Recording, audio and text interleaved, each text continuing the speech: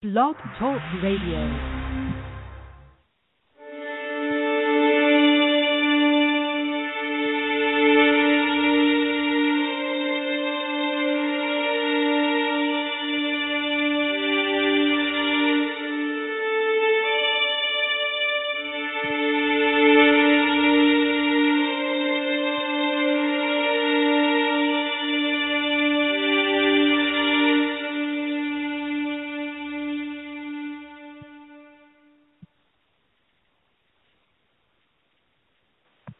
And now, where the paranormal meets the sacred, and all topics in between, live from Los Angeles, California, welcome to the Paranormal and the Sacred Radio Show, with your host, Shaw McCain. Good evening, everybody. I'm your host, Shaw McCain, and I'd like to welcome listeners to the Paranormal and the Sacred Radio Show. My show is created to provide an open-minded platform that welcomes the gifted and extraordinary thinkers from every walk of life and circumstance. Please follow me on Facebook for upcoming events and special speakers from around the world. The calling number tonight with your questions is 619-924-9744, and the Paranormal and Sacred airs every Friday night, 6 p.m. Pacific Standard Time. During the show, I can take questions in order in chat, or you may call in with your questions after the first hour of the show and speak with our special guest. Any buzz killers in chat or on the phone will be kicked out. And I have a copy of your number, and I'll call you back and bug you. So don't bug me, and please play nice and be polite. Anyway, I have a couple of announcements before we welcome our special guest tonight. Melinda Leslie has an amazing UFO tour in Sedona. I'm going to give you her number right off the bat. Her number is 928-282-2085, and she also does special speaking engagements about her paranormal experiences. She uses Generation 3 military night goggles for seeing over 20,000 times more light that's possible with the naked eye. And then she says it's increasing your chances of having a UFO sighting by 20,000 times. Anyway, Melinda Leslie shares her expert knowledge and also and about the local vortexes over there in Sedona, which is supposed to be a beautiful area.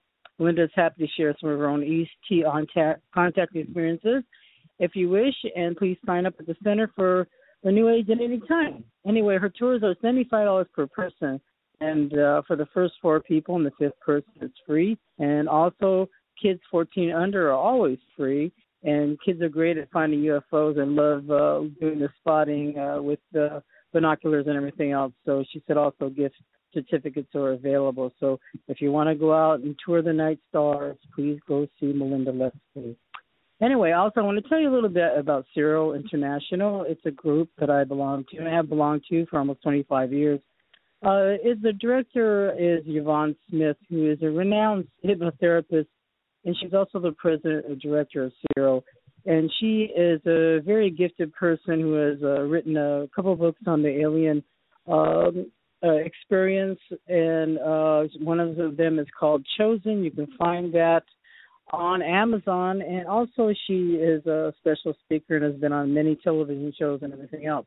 Anyway, she's here locally in Southern California, but also can do phone calls and Skype, anything else you want if you need help, if you're an experiencer and want past life regression. So go ahead and give her an email over at www.cerointernational.com. And now I want to tell you about a wonderful friend of mine. Her name is Marilyn Salas, Selenite Workshop, and that is going on today, actually tonight. So she's over here in Ojai, so it's going on tonight from 7 o'clock to 9 p.m., that's tonight, Friday, and she's at Ojai, and she's the creator of Love's Blessing Myth. And she's going to be discussing crystals tonight and mental clarity and awareness and decision-making, as well as how things improve your intuition and psychic awareness. And she's also, she's sharing her 22 years experience of energy healing and experience and featuring her wisdom, knowledge, and the amazing healing crystal selenite. Anyway, where? Meditation Mount, 10340 Reeves Road, Ojai, California, 93023. And the phone number over there is 805-646-5508. I love that girl very much, so please attend her event, and she is amazing. And, of course, her husband, Captain Robert Salas, is an amazing man that we all look up to. Anyways, no charge. open to the public. You can reach her at ohhihealer@gmail.com or info@lovesblessing.com, and her website is www.lovesblessing.com. So anyway, I'm going to introduce you and read something about our guest tonight, Thom Reed. Now, Thom Reed is an amazing man with some incredible experiences that has been deemed true, and he's passed the lie detector test with just short of 99, plus over 99% accuracy. And I just want to read you his bio and a little bit about him, because this is an important case for all of us very interested in the UFO phenomena and people coming out and being honest about their experiences. And he's one of the brave ones. He's one of the forerunners. Anyway, Thom Reed, he's a photographer and UFO experiencer. And Thom Reed is a South Beach fashion photographer and the founder of Miami Models. He has clients such as Polo Black Label, Tommy Hilfiger, and Ralph Lauren. And he's like the historic off-world UFO case of the Reed family. His whole family was involved and was assigned the Valley classification of CE4, Close Encounter of the Fourth Kind, that we've heard about, and with a case category of 3, physical evidence. And I want to read you a letter from the Miami Models cheerleaders that goes along with his story, because this is part of it. And we're going to have Alana, one of the his models, come on later, and she's going to talk about her story in a car crash that Thom Reed was involved in. Also, she knew of his father's murder. Anyway, the letter goes is, from the Miami cheerleaders, the Miami Dolphin cheerleaders recognize and accept the presentation by Miami Models and Thom Reed for consideration to be part of the motion picture, Miami Vice. And I think that is just one of the accolades. He's gotten many, many letters of about this incident, and actually we're going to be talking about a little bit about the past and about his sharing of the monument. There was just all the current news. There's so much stuff to talk about tonight that we're going to try to get to it. But anyway, let's see. I don't see the Skype thing, so I'm going to actually try to call him in. And Thom, if you're listening, I'm going to call, and it's going to be me. Anyway, so let me call Thom into the show. And let's see. I will keep this private. Nobody will know. Except for me. Mwahaha. Anyway, excited about having him on the show tonight. You know, he's one amazing person.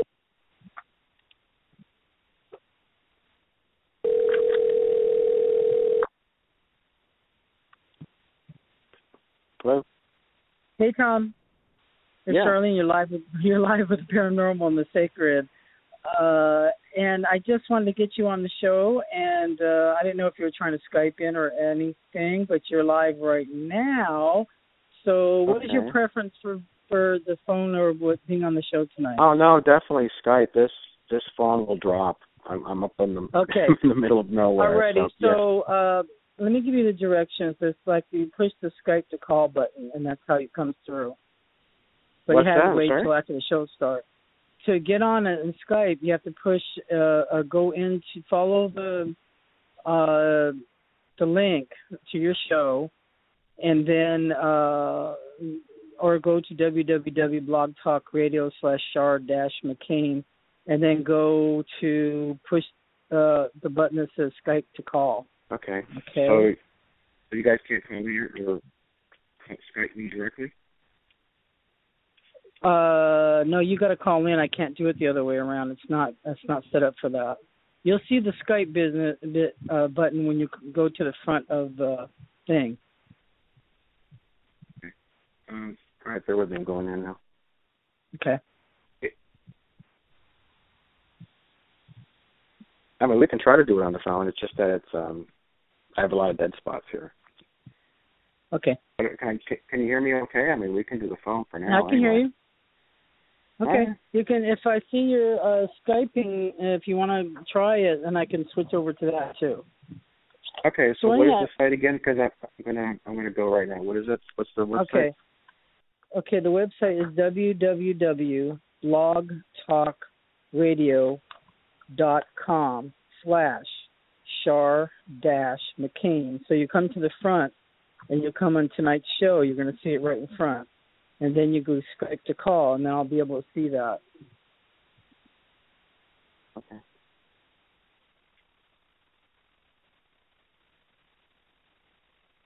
Okay, I'm for now. All right, featured episodes, what I'm looking at. Okay. Then go to the one that's live on the air.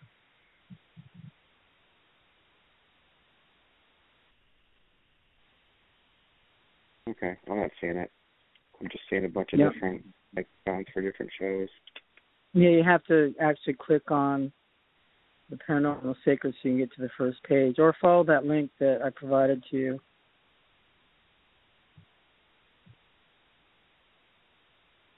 All right, well, let's just do the phone. I don't want to take any more time. Are you sure? I don't see it. That's okay. Yeah, because I don't see it, and I don't know what link we're talking about. Well, I Facebooked you and I sent you or something. Oh, your phrase was that today? Page. Oh, well, no, I've had it on there for a few days. Oh, so it's either on your page or it's on my page. All you do is click on the link, and if you want to do it that way, because Thom, I can erase all this, so I'm going to edit this. So listeners, you're hearing it live, but I'm going to edit this whole thing out. So you better just listen to it now. Anyway. No, yeah, it's okay. Yeah, I didn't want to screw up your show here. I'm just. You're not screwing up my show. My Skype. We're lucky we even got on, because sometimes the electronics on Blog Talk Radio, or something about the power of the paranormal people, just crashes the whole dang thing. So I've been very careful tonight. I've been careful not to do anything. I got my backup on my Android, so I got 2 phones going, laptop and an Android. Wow, look at you. I know. Okay. I know. I got to be technically capable. Okay. All right, where are you, Sarah? Yeah, follow the link. Then you're probably going to see what you need to see. Yeah, I see you there. Okay, I'm working. There's your phone number. Where is the link? I don't. It's not in the messenger then, huh? It's on your or my page, either one. Just click on. If you go into, just click on it, it'll take you directly to the show, and then you look at the front page. Oh, there I am. There you are. There you are. Okay, so. So you wanna?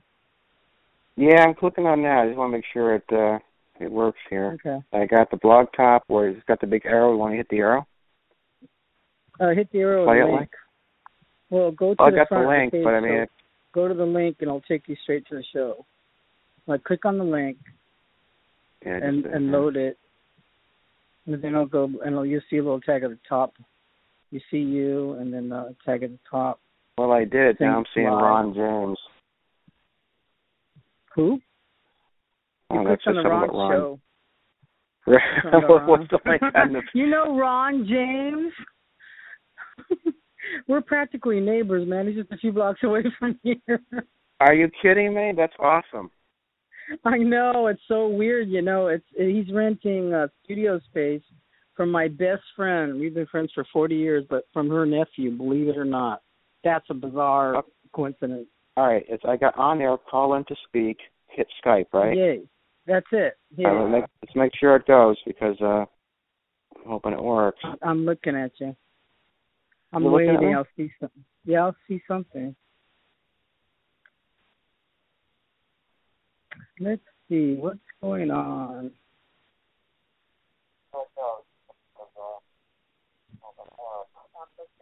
Oh, I can hear you. It's delayed. Okay. We good? We good. So let me see where I'm at here. There's like a 2-second delay. Okay, that's good. Good to hear. I didn't know there was a 2-second delay in case I have to jam somebody. Okay, so now I need to get you, now that you're Skyping, I need you to get you actually into the studio. How do I do that? So push the Skype to call, and then I'll pick up the line. Oh, I did. I hit Skype. Well, okay, let me see.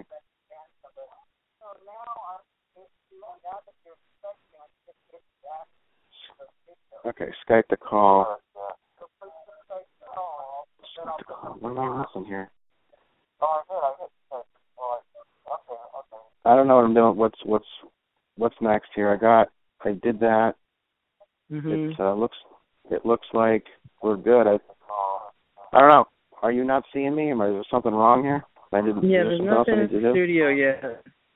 Yeah, I should see your Skype in the studio, but you're not quite in yet.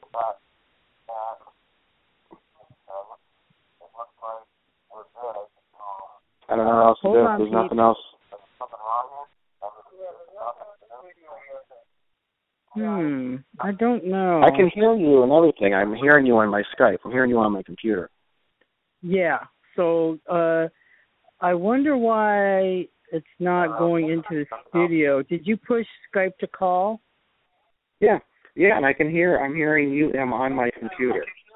Yeah, I can hear that too. But I can hear the entire conversation, but you can't hear me.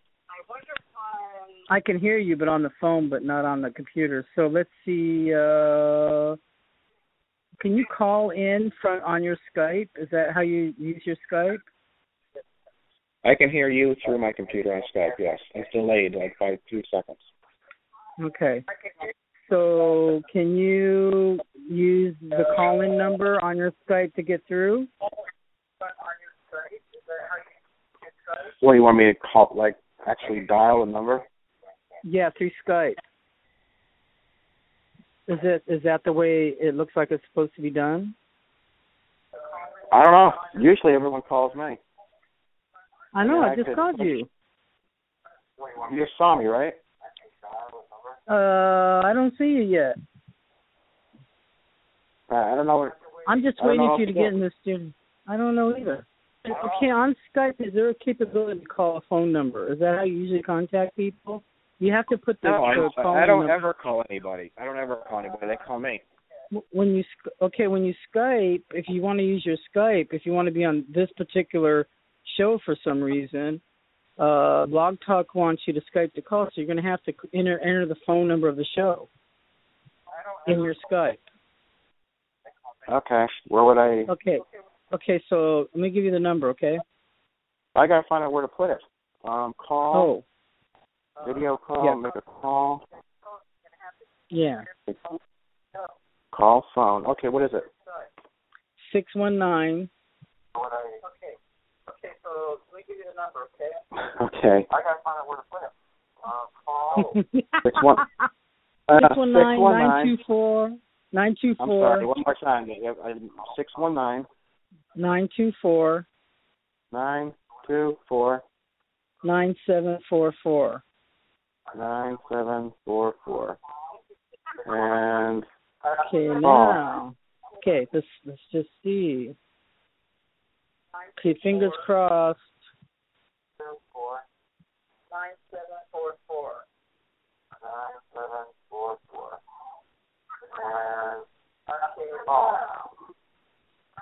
Okay.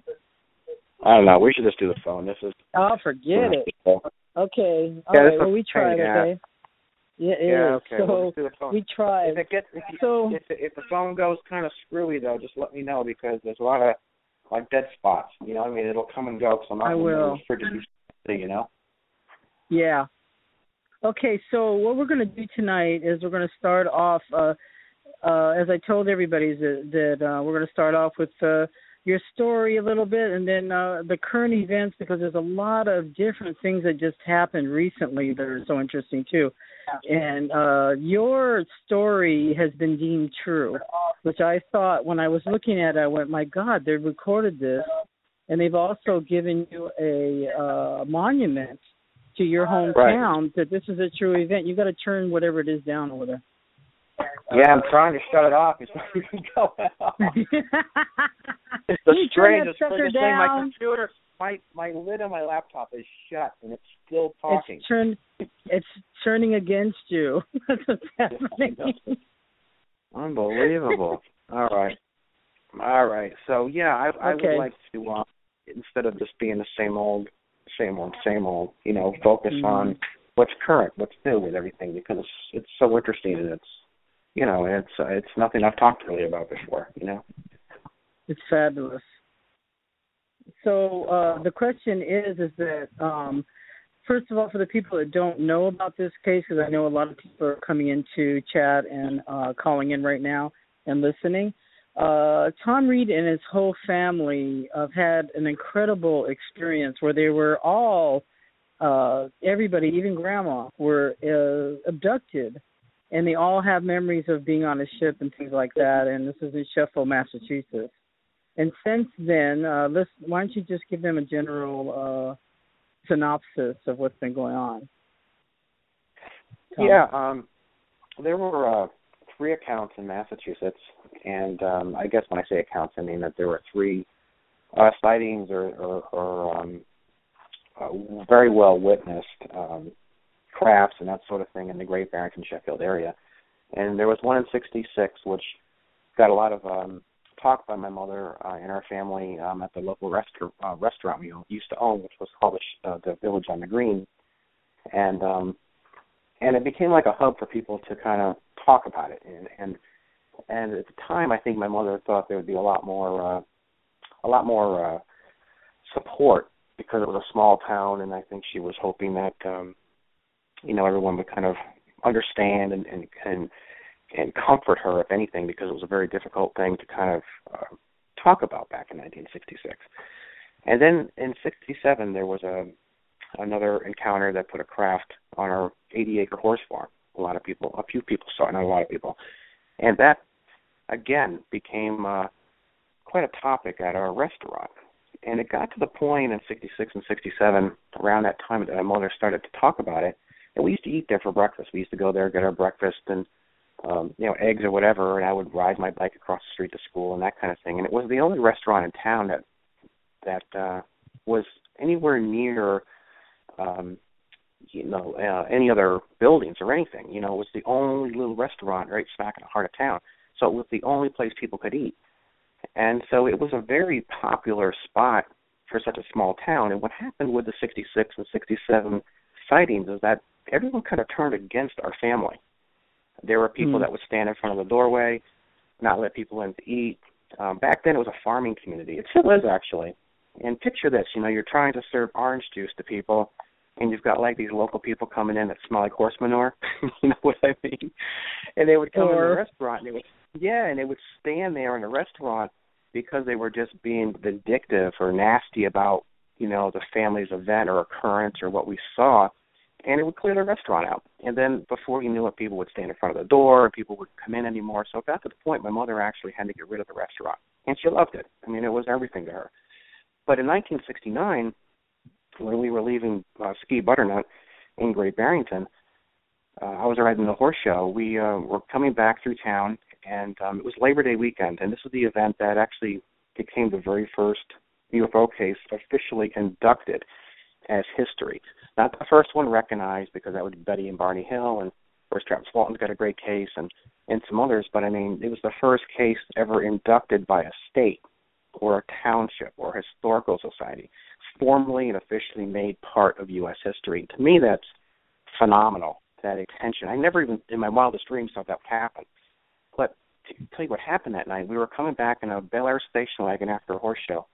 My brother was with me, my grandmother, and we were heading down Route 7 in Great Barrington, and my mother thought, well, we need to go back to the restaurant, lock up, because being Labor Day, we had the cook locking up the restaurant, and my mother wanted to go back and make the night deposit drop. So this is Labor Day, 1969. We stopped at the Meadows for a quick bite, which was a restaurant about 2 or 3 miles outside of town, and then headed into town to go to our restaurant to make the night drop. And so with that said, my grandmother, my brother, and I swung by there real quick, made sure the chairs were on the tables. My mother went in the safe, got the money, went to the bank, made the night drop, and we were leaving the little green in Sheffield and heading back towards Great Barrington. And, we kind of passed our house on the way to the restaurant, and we're turning around to go back. And there was a shortcut over what's now called it's the oldest bridge in Massachusetts, the Sheffield Covered Bridge. And we were just going over it and coming out the other side, and we saw this, my grandmother saw it first, like this light coming up from there's a waterway there. And I was giving my brother a candy, which I've mentioned before, and my grandmother actually originally turned around because I was giving my brother some candy that she thought he could choke. And when she did, she happened to notice this glow, like a self-contained glow, near the bridge, coming up from kind of near underneath it almost. And we kept driving, obviously, just not too fast. It was a very narrow dirt road, so you couldn't go more than 15 miles an hour anyway. And then you start to see these lights flickering through the trees, and it became brighter and brighter. And we got to a clearing between this line of trees and the road, and suddenly you could see inside the car. I mean, it was that lit up. I could see behind my mother. I could see behind my grandmother. I could see I could make out the seats. You could see everything in the car. And so I looked to my brother. I don't know why, just maybe to say to him, are you seeing this? Because at the time it just looked like a huge, I'm going to say it looked like a self-contained, I hate to use the word light bulb, but you can picture kind of a roundish light bulb. It was a self-contained light. And it didn't really look like it was throwing off a lot of light, yet everything you could see around, it was kind of weird in that aspect. I mean, it wasn't like you were looking into a flashlight, you know what I mean? But it was putting off enough light that you could see around, the car, inside the car. And when I looked over to him, I could see past him through the window.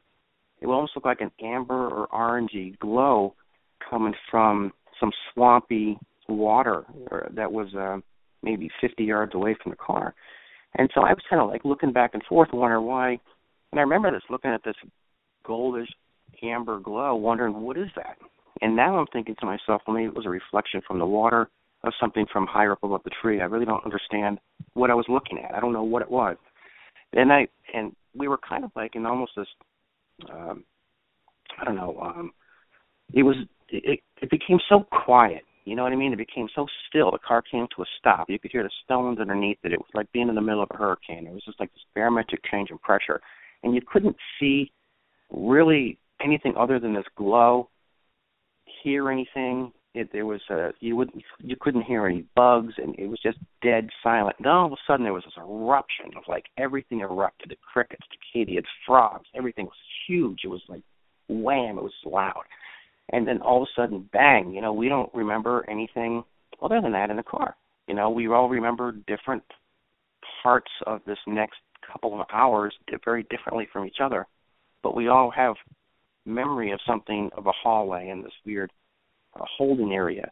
I remember being in what looked like almost like an airplane hangar, for lack of a better word, and there were lights in the top corners of this area that looked like fluorescent tubes, almost like a fluorescent light, like you might have in a office building, like one particular tube, like a particular tube of light in a space, and a tube of light in a space, and maybe a dozen of them or so, of maybe 3-foot tubes. And it was in the corner of this room that I was in. It was all open. I could see just vaguely in there. There were carts to my right. There were like stainless steel carts on wheels. There was like a gurney, which has me very, perplexed as to where I was. That's the other thing. I don't know where I was. And it looked very industrial by design to me. And there was an individual that came into a room. Now, I was 9 years old, and I remember this very clearly. And this person, I say person, who looked very human to me, but small. But then again, I was a kid too, so I have no idea. But came in maybe 5 or 6 feet into this room that I was in. And I'm going to say that the distance between where I was in this doorway that I had to walk to get to this person was probably like walking across the football field. I mean, it was that far away. This area that I was in was larger than a football field. And I, for some reason, I don't know why, walked to this person, individual. I was grabbed by my left arm right around, the upper part of my elbow, and I was not walked nicely. I was very abrupt. I was almost pushed in front of this person. I went through a doorway. There was a left or right when I came out of this doorway, or out of this hangar area, I say. And I went to the right, and it was a quick right. These were very quick lefts, quick rights, down this hallway to where it teed off again. These are very tall walls, much taller than the walls of my house. and I went to a left and right into a room, and the room that I was brought into had a wall that bowed inward, and I've said this a million times, like a coffee can, like if you were to, like, bowed inward, and on each end of where this bowed inward, there was a pocket, and I say a pocket. On the right side, there was a doorway to go out somewhere. On the left, I don't know, I didn't go there, but that's what this room looked like a square with a bowed inward wall. There was a lot of equipment mounted to the ceiling. There were tables, there were stools. It was it looked very medical, almost like a hospital environment. I sat on this, was told to sit or whatever on this stool, like a long, thin sitting area, and I was young, and I could just sit on it, so I didn't have to slide up on it. Very low to the ground, and at one point I got up and I just ran, and I had run out the far right side of this bowed-in area, and when I came out this doorway, and this is what blows my mind, when I came out this doorway into this area, and this tell you how big this area was that I was in. This was how I told you the wall bowed inward. This was a huge circled area that had to be bigger than the Miami Heat Arena. I mean, it was so big that when I ran into this thing, I mean, it was almost as round and as big as your typical Walmart. Picture emptying out a Walmart and making it a circle. Amazing. It was that big. And off to the right, there was now picture this, like you've got a circle, and then you take a Y and put a Y right over it so that you've got two hallways off to one side, and at the bottom you've got a wire hallway. The two hallways off to my right, when I came out, this hallway to my right couldn't have been 10 feet from me, where it branched out of this. That's where I was in retrospect to this circled area. There was a hallway right to my right. Then there was one diagonally across from me. But again, we're saying maybe 50 feet away, 60 feet away from me easily. That was the same size. They were smaller, thinner hallways, but they went off like a Y would. And then on the left, there was a huge, maybe you could fit 6 cars side by side by side. That's how wide this hallway was on the left. So to me, now I reflect back and I say to myself, if you were looking to control the flow of a lot of traffic, they were coming in from, say, the left, a wide area, some were going to the right, some are going to the left, they would need that big circle area to keep the flow going, and then they could be divided into whatever hallway they were going down. But to me, that reflects a lot of traffic, controlling the flow of traffic so people could, that's what it looked like to me. But I was grabbed, and I was brought back into this room, as crazy as that sounds, and I was thrown on this, and it was not nice. I was handled very abruptly. I could hear voices. I could hear my mother's voice. I think it was my mother. I could hear other people. I was not alone. There were this thing that was in the ceiling that looked like almost like a cage. It was a 2-part cage-like apparatus. It came over and it covered me, and one piece came out and another piece came over it. And Alien Mysteries actually didn't do a half bad job on it. I mean, it was a little silly, but I thought maybe it was to keep me in place. This thing was to keep me in place, but yet it wasn't tight over me. It almost looked like a medical procedure, like some type of machine. It looked like a very barbaric MRI machine, actually. Yeah. If you were to, you were to reflect on what could possibly be, it almost looked like the top of an MRI machine that came over something to scan something. But it wasn't tight on me. I could see everything underneath me, see my feet, the whole bit. And I remember some bangs to my head. I remember a lot of commotion. I remember something, like I told Alien Mysteries when they interviewed me for this, I mentioned that there were like something like packets, almost like huge raisins, almost like black bags. And of course, Alien Mysteries put rocks on me in a TV show. It was so stupid. But there was something in these black packets I remember those because I remember referencing them as raisins. I've always said they look like big raisins, you know. No idea what it was.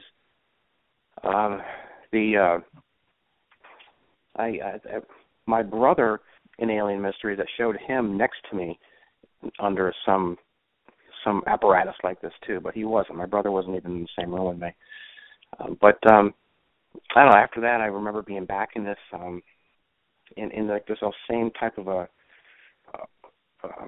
almost like the airplane hangar, I say, but I don't like to say airplane hangar because it reflects it, you know, something like at an airport or something at Air Force related.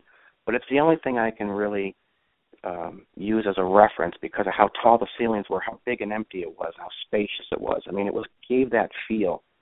And when I was back in this area, I was on like a gurney. I was on a silver cart. And what's also interesting about this too is that when we all came to at different times. You know, it wasn't like we came to all at the same time, or we all kind of all of a sudden, bang, we're all very alert and awake and in the same spot. We really do feel like we were drugged. And when you go back to when we woke up in the car, and I say woke up because we did kind of woke up or had woken up differently. My grandmother was now in the driver's seat of the car. My mother had been driving. So that, tell me, says human error. You know, so now my mother was in the passenger seat. My grandmother was driving. My brother was out, and his head was on my leg. He was at, you know, and when the car stopped, and we were looking at this thing, and originally this amber glow and everything, my brother was sitting up. So now his head is on my leg. So he's out. My grandmother took the car, drove back down the rest of this dirt road, and was going to go home. I guess she was going to go home. She was kind of shooken up. She was kind of not sure what's going on. You know, she was still in a fog. Decided to turn around and go back into town. So she turned her station wagon around, went back over the Sheffield Bridge, got onto Route 7, went right back to where our restaurant was, and there was a store called the Silk Store, which is still there today also. And she went in and talked to the clerk or the guy who owned it, and he saw that she was in rough shape. For whatever reason, my grandmother got like wrapped up and she was like so out of it. To give you an idea, she was behind these bikes and behind these carriages and strollers because they used to sell everything. And somehow she got kind of behind these bikes and stuff, and she, for whatever reason, didn't seem to be able to find her way out. You know, I came in after her, and I was, you know, Nana, you know, trying to get her hand and everything, and because I was the second one to come to. You know, I saw her go into the store, actually, and no one else in the car was awake. I say awake, for lack of a better word, and ran into the store and started trying to grab her hand, and, you know, she was the only one, you know, the only comfort I had. She was, you know, the only older, you know, or parent or relative that was conscious. And so I was kind of shooken up myself, but she was so out of it that she actually started to come out of the store and she broke down, started crying right there in the Sheffield Green. She was like shaking, you know, trying to catch her breath, you know, that kind of thing, you know, like, oh, yes. Nerves. And I remember that, and she started to break down and cry. It was terrible. I mean, how long do you think you were gone? How long do you think that you were gone? Well, we were, when we were leaving the horse show, it was still light out, and we left early because my saddle came loose, and I was upset. So they had, you know, I was riding someone else's horse, so we left around 5 or 6. By the time we ate and got back to the restaurant to put the chairs up and do the night deposit drop, it had just started to get dark, like around 7:30. So it was about 10 of 8, we figured, right around, just before 8 o'clock when we went over that bridge. And we went back to Silks. It was 11. It was close to 11. He was locking up. So we made it just before 11. So it was almost 3 hours. And so when my grandmother now, you know, in front of the car, all shooken up, my mother got in the driver's seat. My grandmother now got in the seat that she was, the passenger seat. I got back into the car. My brother was now awake. So my brother, we all came out of whatever this was, I would say, within 20 minutes of each other. You know, that's how my brother was the last one to come to. My grandmother was the first. I was the second. My mother, then my brother. And so we started to drive home. And we never really talked much. We don't remember saying too much on the ride home, but it shook us up so much, I think, that we, my mother, again, starts to talk about it at the restaurant. Now, this is what's strange about this, too. Before, everybody was kind of throwing mud at my mother, and I picture this now, too. I don't talk too much about the personal stuff about our family, but my mother was only 29 years old. I was 9. My mother, yeah. I was 9. My mother was 29. She owned, back then, she had a 3,000 square foot home, 80 acres of property. We had a nice convertible Mustang. We had a station wagon. She owned a restaurant in town and 13 racehorses. My mother was very well off. And, of course, my father ran for office and was in office, but my mother was very wealthy, and a lot of the locals, hey, Nancy, you know what I mean? But when we started this back in the 60s, people actually turned on her. And my mother was an attractive woman. She was a Powers model, at one point in L.A. Mm-hmm. So when she was like 20 years old. So she was a good-looking woman, wealthy, and yet people, because of this topic, treated her like crap. People didn't come in, we used to have those 25-cent shakes. The parents wouldn't let their kids come back in for shakes. It was just business was tanking, But at 1969 now, this event, we didn't know it. But all these people in town were calling the radio stations, were calling the police department. This is why I got inducted in history, because of what happened between 66 and 69 affected the community so much that they proved, without a shadow of a doubt, that it altered the natural progression of the town. And the way it was worded to me by the Historical Society was that if you got Billy the Kid robs a train and he's stealing some money or whatever, it doesn't really mean history to anybody. It doesn't have to go down in history. He's just a punk with a gun. But because it affected the Pinkerton, the railroad, the natural progression of the railroad, that's why it went down in history. And that's how this case ended up getting inducted, because from 66 to 67, when everyone was so nasty about it and it affected businesses and the town got divided, that whole 3 years there was so well documented, with the calls coming into WSBS, the archives, the radio station is still there today. Our restaurant is still there today under the same name. Many people remember it. There were people from Jug Inn Resort that called it into the police department, that called it into WSBS radio. It was given a Heineck classification on Labor Day. Well, it happened on Labor Day. I don't know if it was given a Heineck classification on Labor Day, but it was given a Heineck classification in September, 3 months before Project Blue Book came to an end. So that part of it was very well documented. Now, the positive spin to all this was that in 1969, when this happened, people started coming back into the restaurant. I'm sorry, Nancy, we should have believed you, and that kind of stayed. Let me read something, Thom. Is that, you appeared on the Fox Morning Show, the Travel Channel's Paranormal Paparazzi, and the Canadian Morning AM, among others, due to the extraordinary circumstances involving your family, and your events have now gained international recognition involving the family's UFO case. And then you had a 2009 encounter which produced radiation and other magnetic anomalies per the official reports from law enforcement. And law enforcement requested that you take a polygraph test on August 4th, 2010, at the Advanced Polygraph Institute, Knoxville, Tennessee, which you passed with 99.1%, no deception indicated. You are telling the truth. This is a phenomenal story to hear it from straight from a person that it happened to. I just want to know that. Yeah, there's so much to this, and I think for tonight, I really wanted to focus on how and why this became inducted. I hear a lot of people, that still to this day don't really know the particulars because it's so confusing. I try to keep it simple now because it's, we used to talk about, what we saw in 66 and what we saw in 67 and everything. But the point really is in 66 and 67, and what made this so pertinent is that no one believed us in those days, you know. And I'll tell you one more thing. This town was so small, you know, that until 1969, when so many people saw it, the earlier accounts, you know, people just didn't buy it, you know. But when I was in fourth grade, okay, Sheffield Center School, I drew what I saw. I drew these sketches, and they've been hanging in Roswell forever.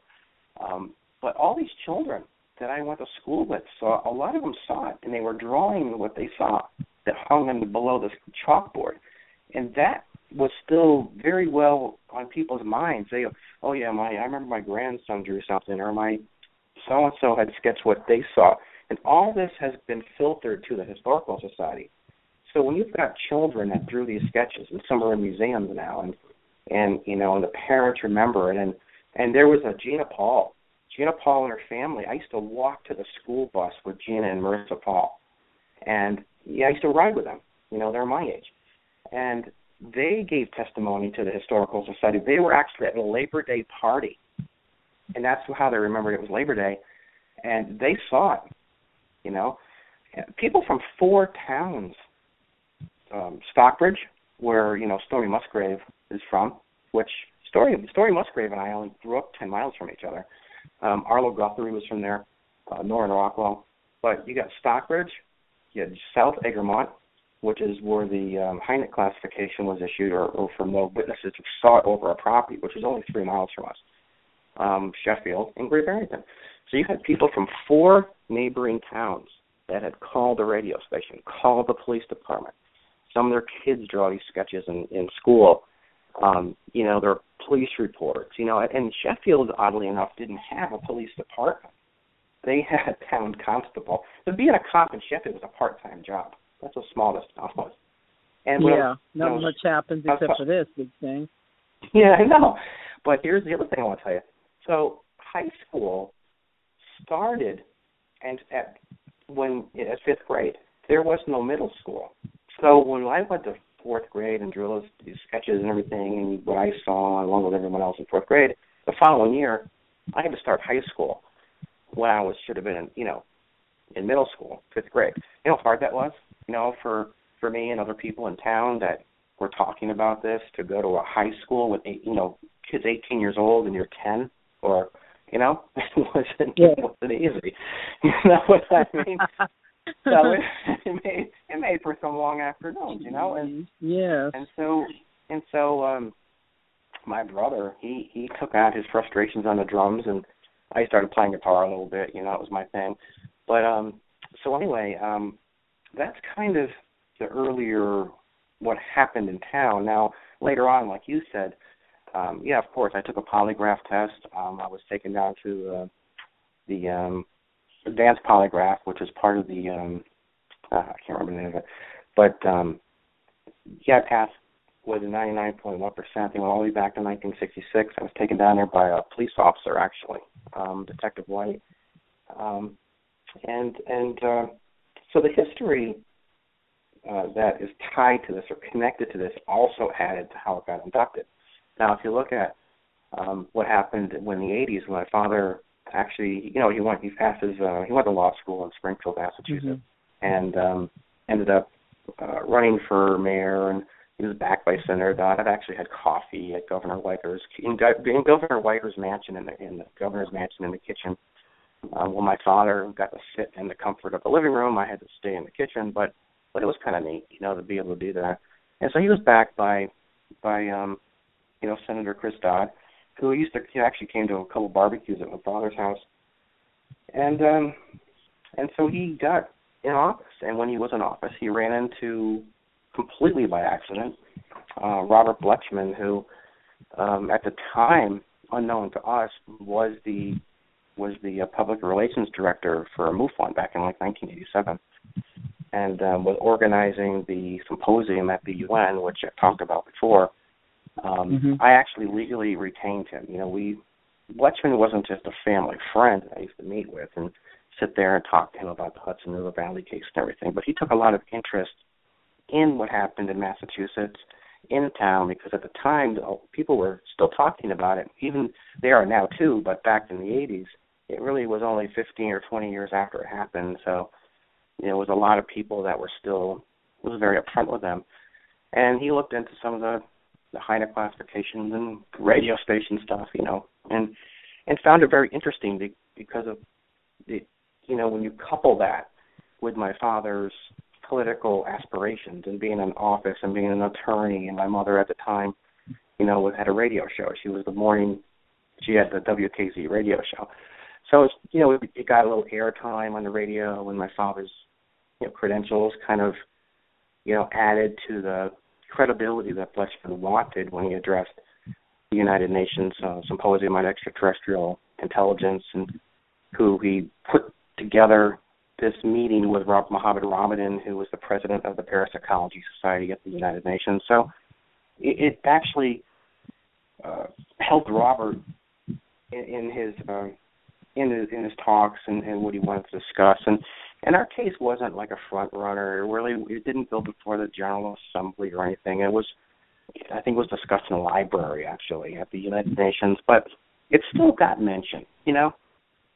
And then, of course, what really got my brother and I behind this and said, we need to see this through now, because my father did get killed on the same day that our case was mentioned by our legally retained attorney, Robert Bletchman, on October 2nd, the day that he mentioned it at the United Nations.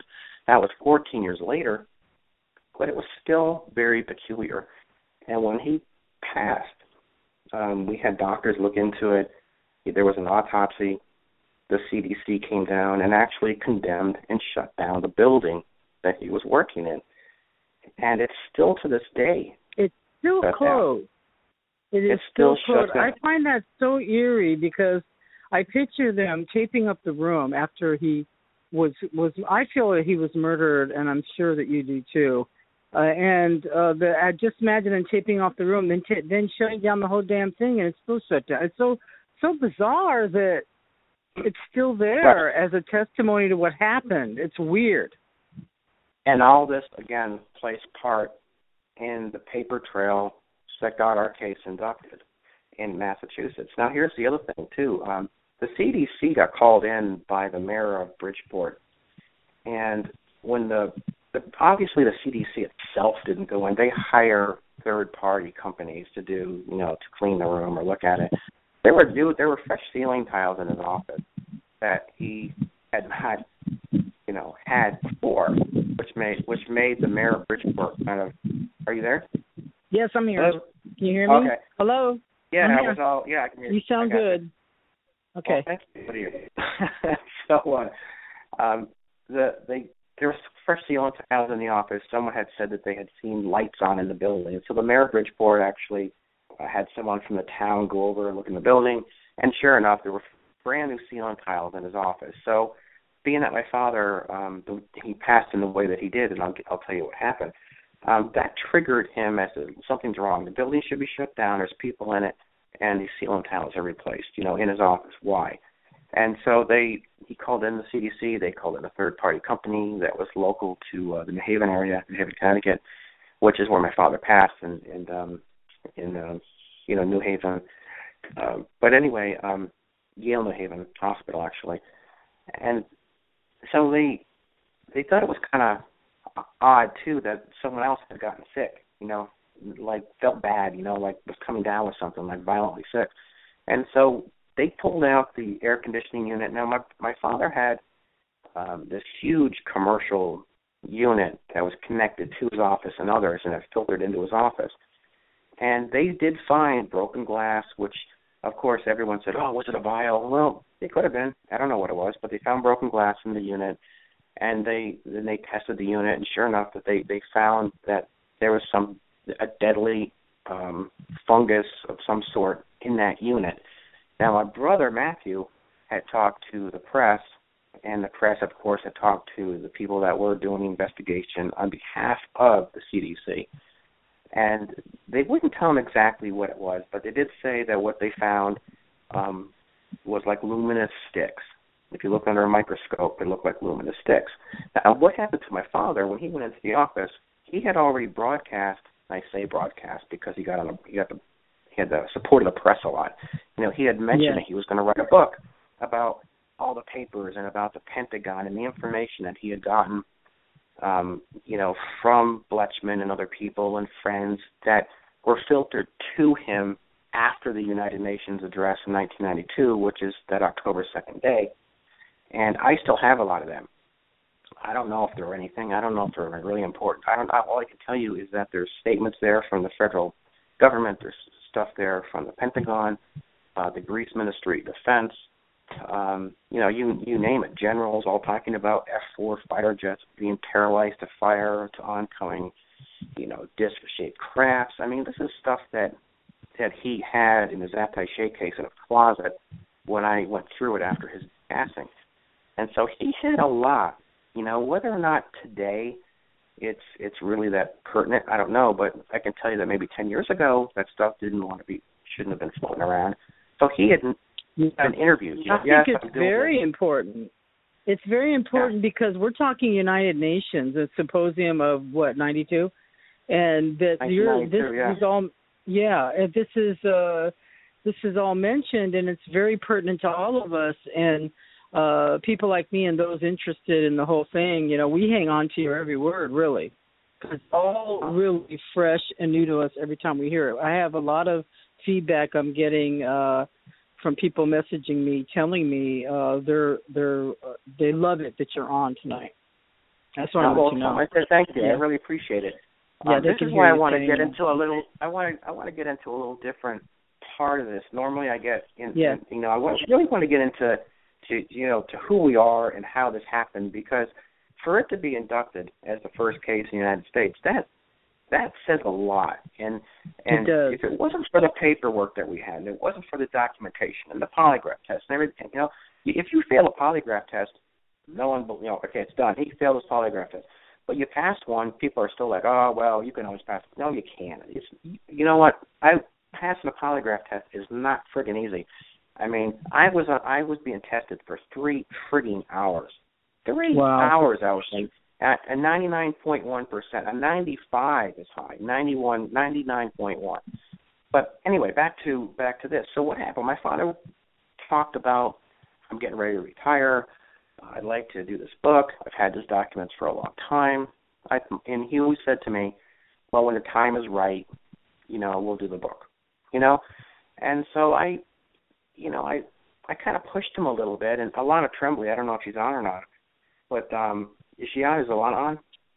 Yeah, Alana's going to come on pretty soon, actually. I'm going to... Okay. I gave her the number already. Yeah. Go ahead. Okay.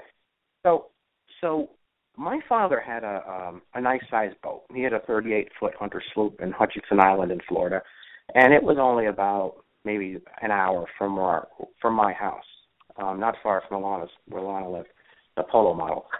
And so it was around Christmas, and they were going to come down for the holidays. And this is about how much the death of my father and myself. So what happened to me? So he was coming down, and I wanted to get him a Mount Blanc pen. I'm getting into the detail here, but I was going out to get him a Mount Blanc pen. So I figured, when I go to work tomorrow, I'm going to stop by Levenger's or whatever, And so I was driving through Delray on my just about to Boca Raton, and I was on 95, and I came off the exit, and I was stopped dead at a traffic. When you come off the exits in Florida, we've all been to Florida. You go left or right at the end of the exit, and I was stopped, and I was looking to the left, looking to the right, and this tractor trailer truck comes barreling off I-95 and smashes into my car while I'm parked at the stop sign. Oh, I was left for dead. I don't know if you know that or not.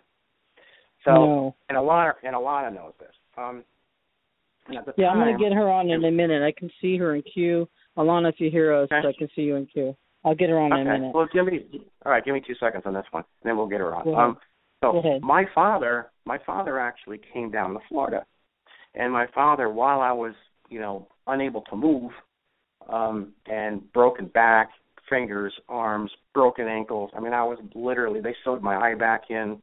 It was a mess. I was literally left for dead.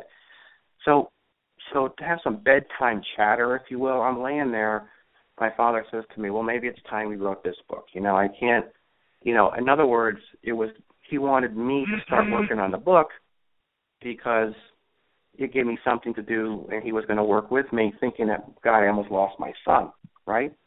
So my father, after we talk about it, I'm starting to make notes about it. It gives me something to do because I literally could not, for me to go to the bathroom, for me to get up off my bed and walk 5 feet to the bathroom, I had to use a chair and a mop because I couldn't balance on crutches because both my ankles were busted. I mean, that's how bad it was.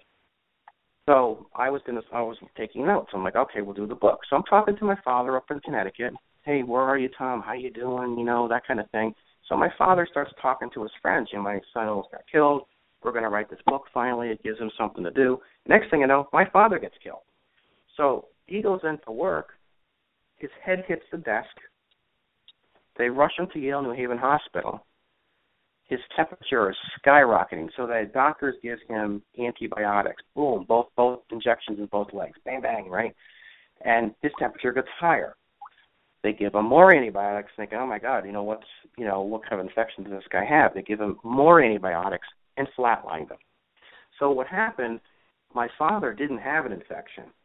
What happened and what he caught from whatever was in this unit, air conditioning unit from the CDC that shut down the building, right, was a fungus that gave him a extremely high temperature. So it looked as if it was a bacteria.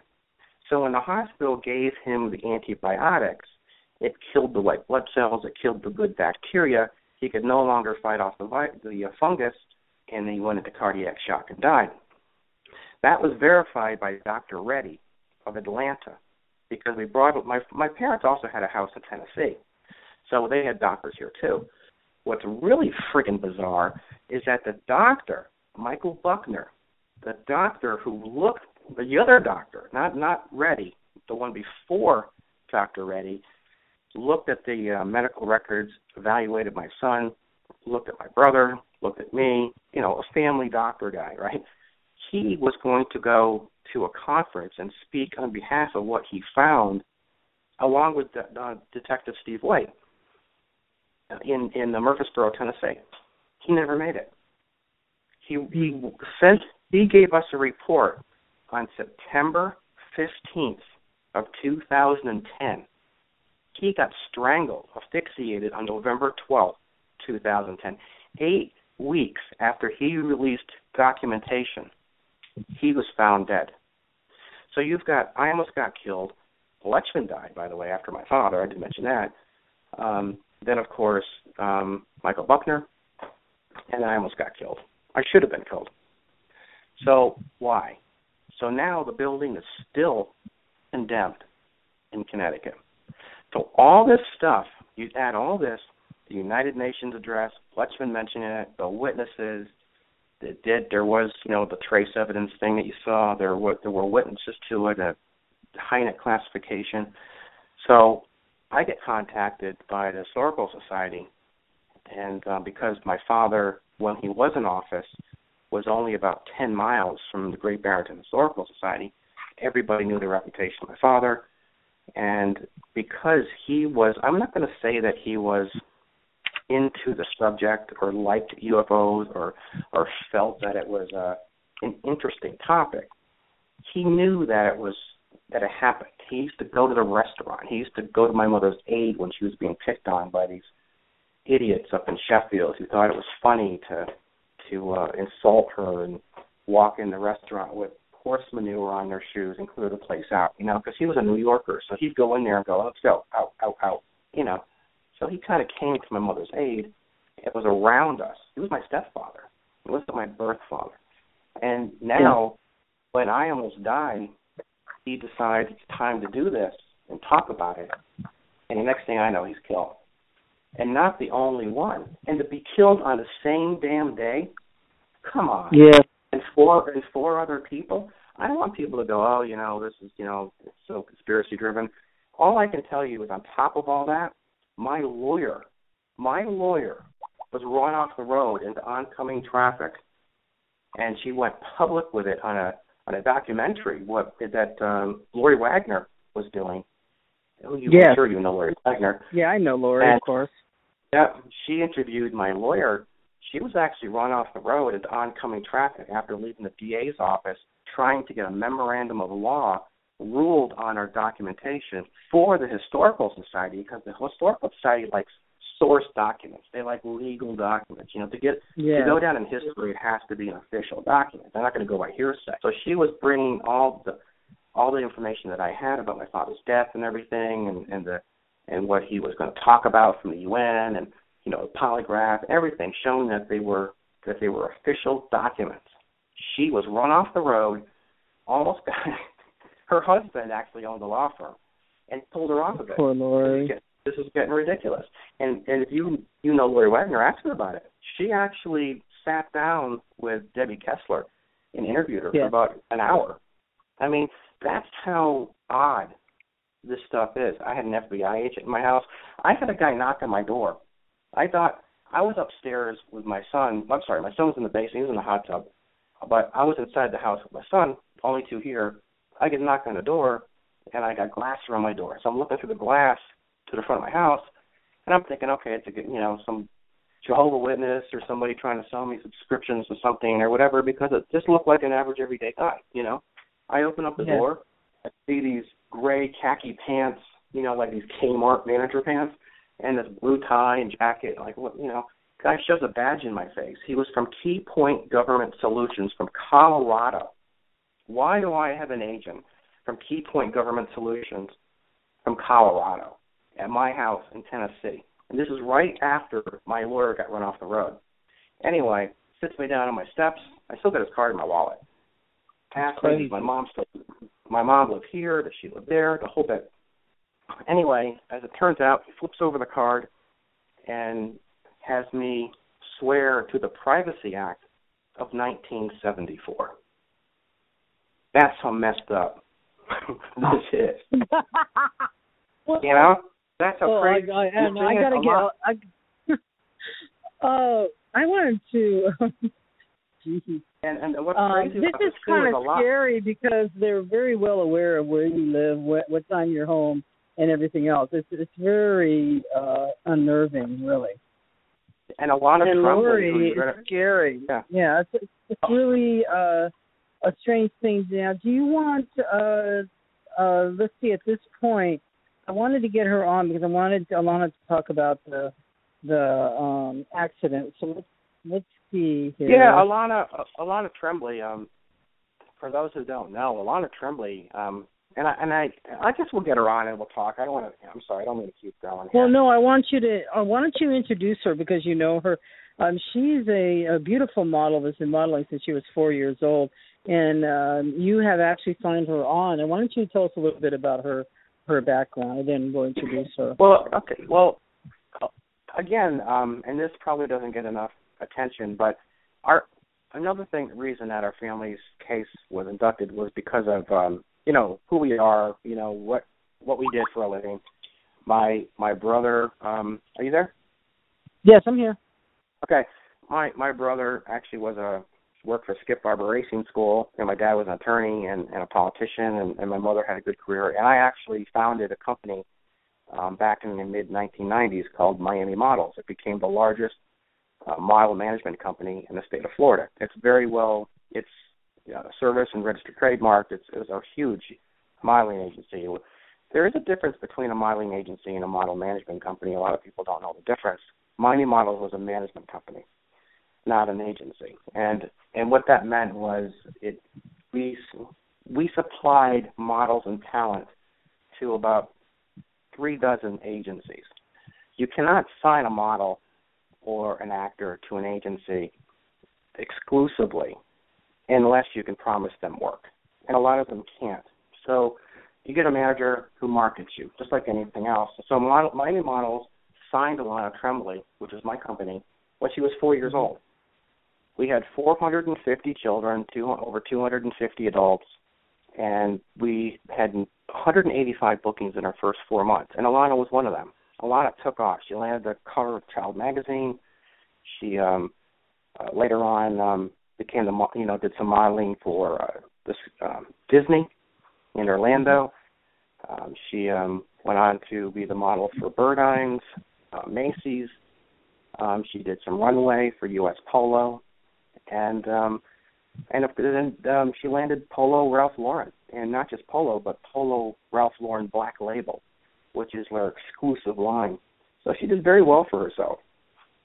And because she was doing so well, that we became friends, and she would come over to my house along with her mother. I became very good friends with her mother, Jackie. And so now she's actually going to launch my guitar line, which is down the road. But we've stayed good friends, and we've been out of touch for a couple of years. But she did very, very well, and she was one of those that I was still representing when I almost got killed, when my father died. And so she knows my company, she knows my family very well, and she agreed to come on tonight, which I thought was really kind of cool. So it is cool. And at this point, I'm going to welcome her onto the show. Welcome, Alana. You're live with the Paranormal and the Sacred. Hi, Alana, thank you so much. She's there. You've been waiting. Alana, you're coming into the story at this point because Thom had a severe car crash. You knew him at this time, but you have actually signed on with the Miami Models at the age of 4.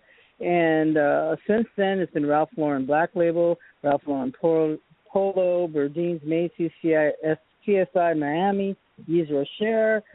You signed on with Famous Faces and also a spokesmodel for the Knebs guitar line. And you're actually going to launch, I've seen some prototypes of Thom's guitars, which look awesome. So welcome to the show, Alana. Thank you so much for having me on. I really appreciate it.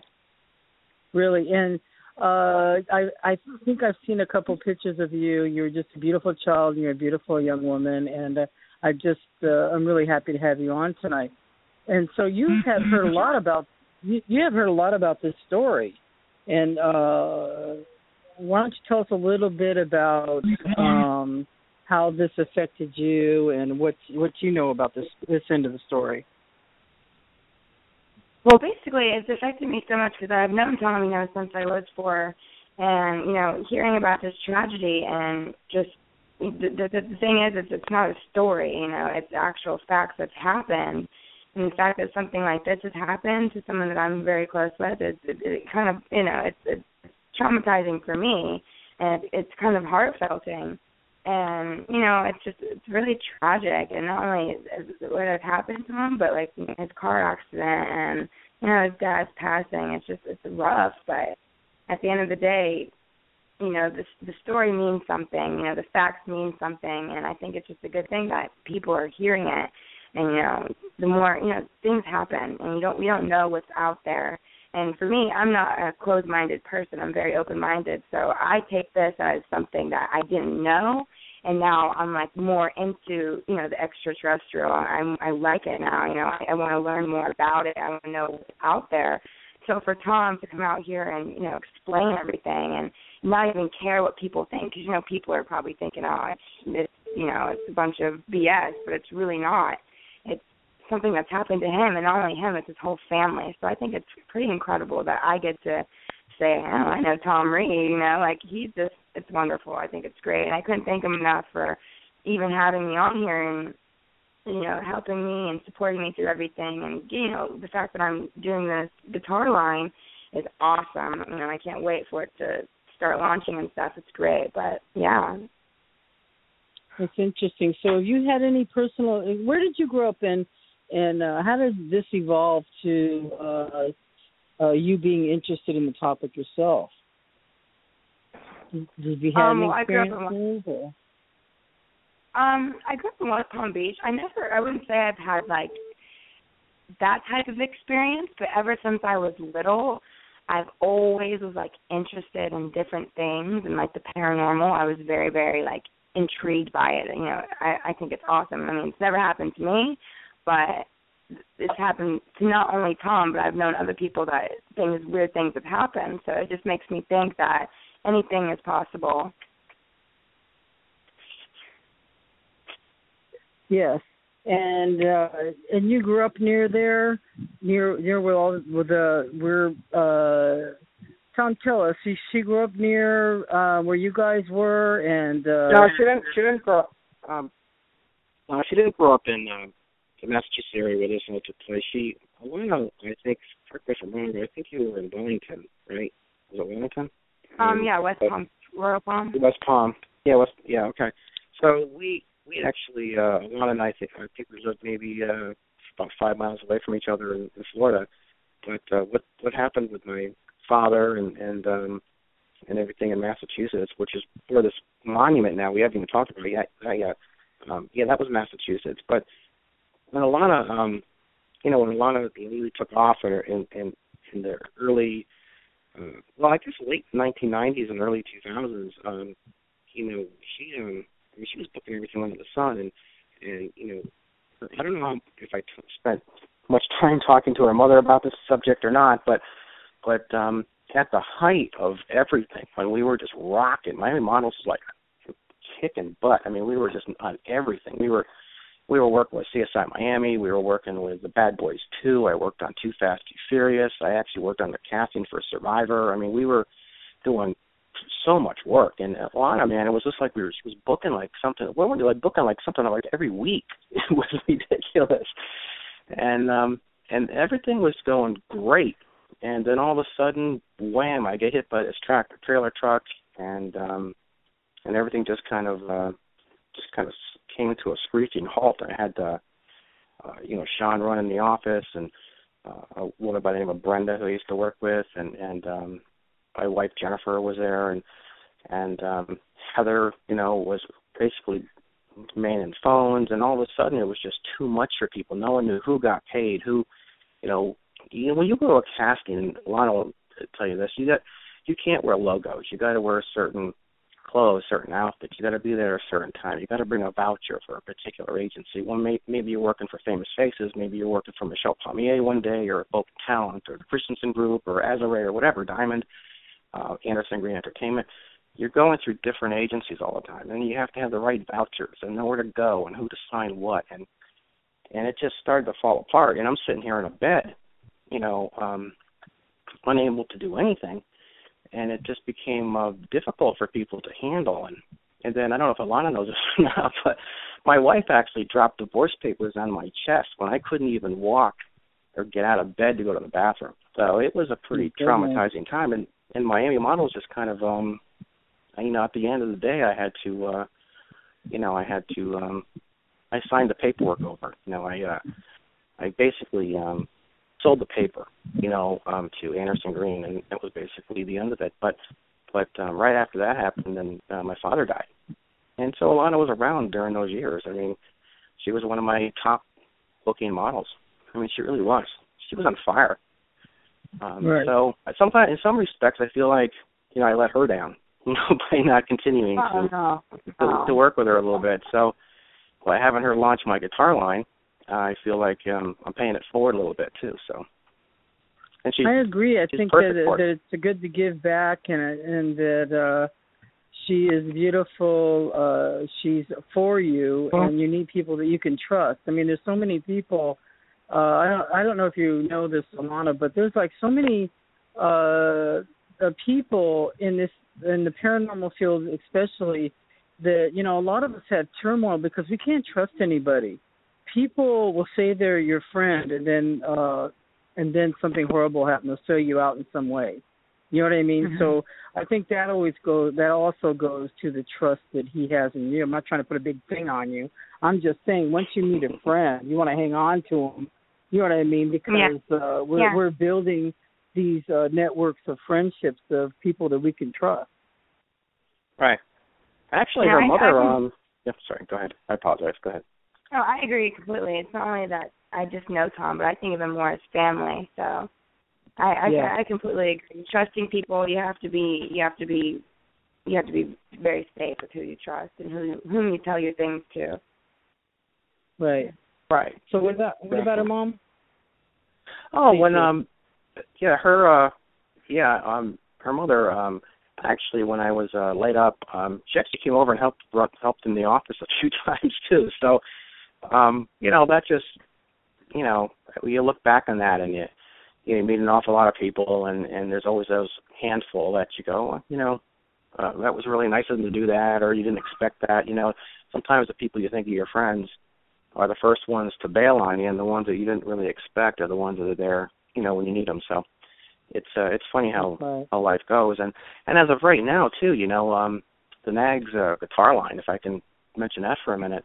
Yes, please. Nags is the most exclusive guitar line, as far as I'm concerned, made. I mean, the average Nags goes for $5,000 to $7,000, and they're all handmade. And now with Miami Models, I actually I used to know Peter Wolf. Before I started Miami Models, I used to be a stage manager for Northeast Concerts back in Hartford, and after that, I became a stage manager for Club Med for a while. I don't know how many people know that either, but I used to know Peter Wolf, and Peter Wolf actually knew. We had a mutual friend. His name was Jimmy Bell, and he actually sponsored Jimmy when Peter Wolf was connected with Kramer Guitars. And so I got a call, I don't know, maybe 2 years ago, and brought by Peter, who asked me if I could help his son get into the modeling business. He had his son's name is Damien, and so I made some calls and was able to help him out a little bit, and his son got signed. And so he called me back and said, "Hey, Thom, appreciate it and all this. I hope it works because, they live in Baltimore now. And there's not a lot going on in Baltimore, but, I did what I could." So he said, "Are you still working in the music business?" And I had worked with Brooke Hogan back in Orlando and a few others in the music business. And I represented a country singer and that sort of thing. But not really. I told him I was more into models and fashion and European print, and I did a lot with children. Children was really my thing. I had a lot of luck. My children's board was amazing. A lot of European print fashion. A lot of people don't know this either, but Miami is the print fashion for children's print. I mean, it's the capital for children's print fashion. It used to be. And so I explained I'm not really doing much in music, and he said, "Well, are you working with artists?" And I'm like, "Well, sure." So he said, "How would you like your own Miami artist guitar line?" And that's how it happened. And I said, "Let me think about it." "Sure." So it's like, yeah, absolutely. How many do you want to make, And so I designed it. The colors, I made it very Florida. I made it very teal, white, It's beautiful. I think I saw one picture you posted. Yeah. Hey, here's the really cool thing. Back in the 80s, I'm sure you've got a lot of old rock and rollers listening.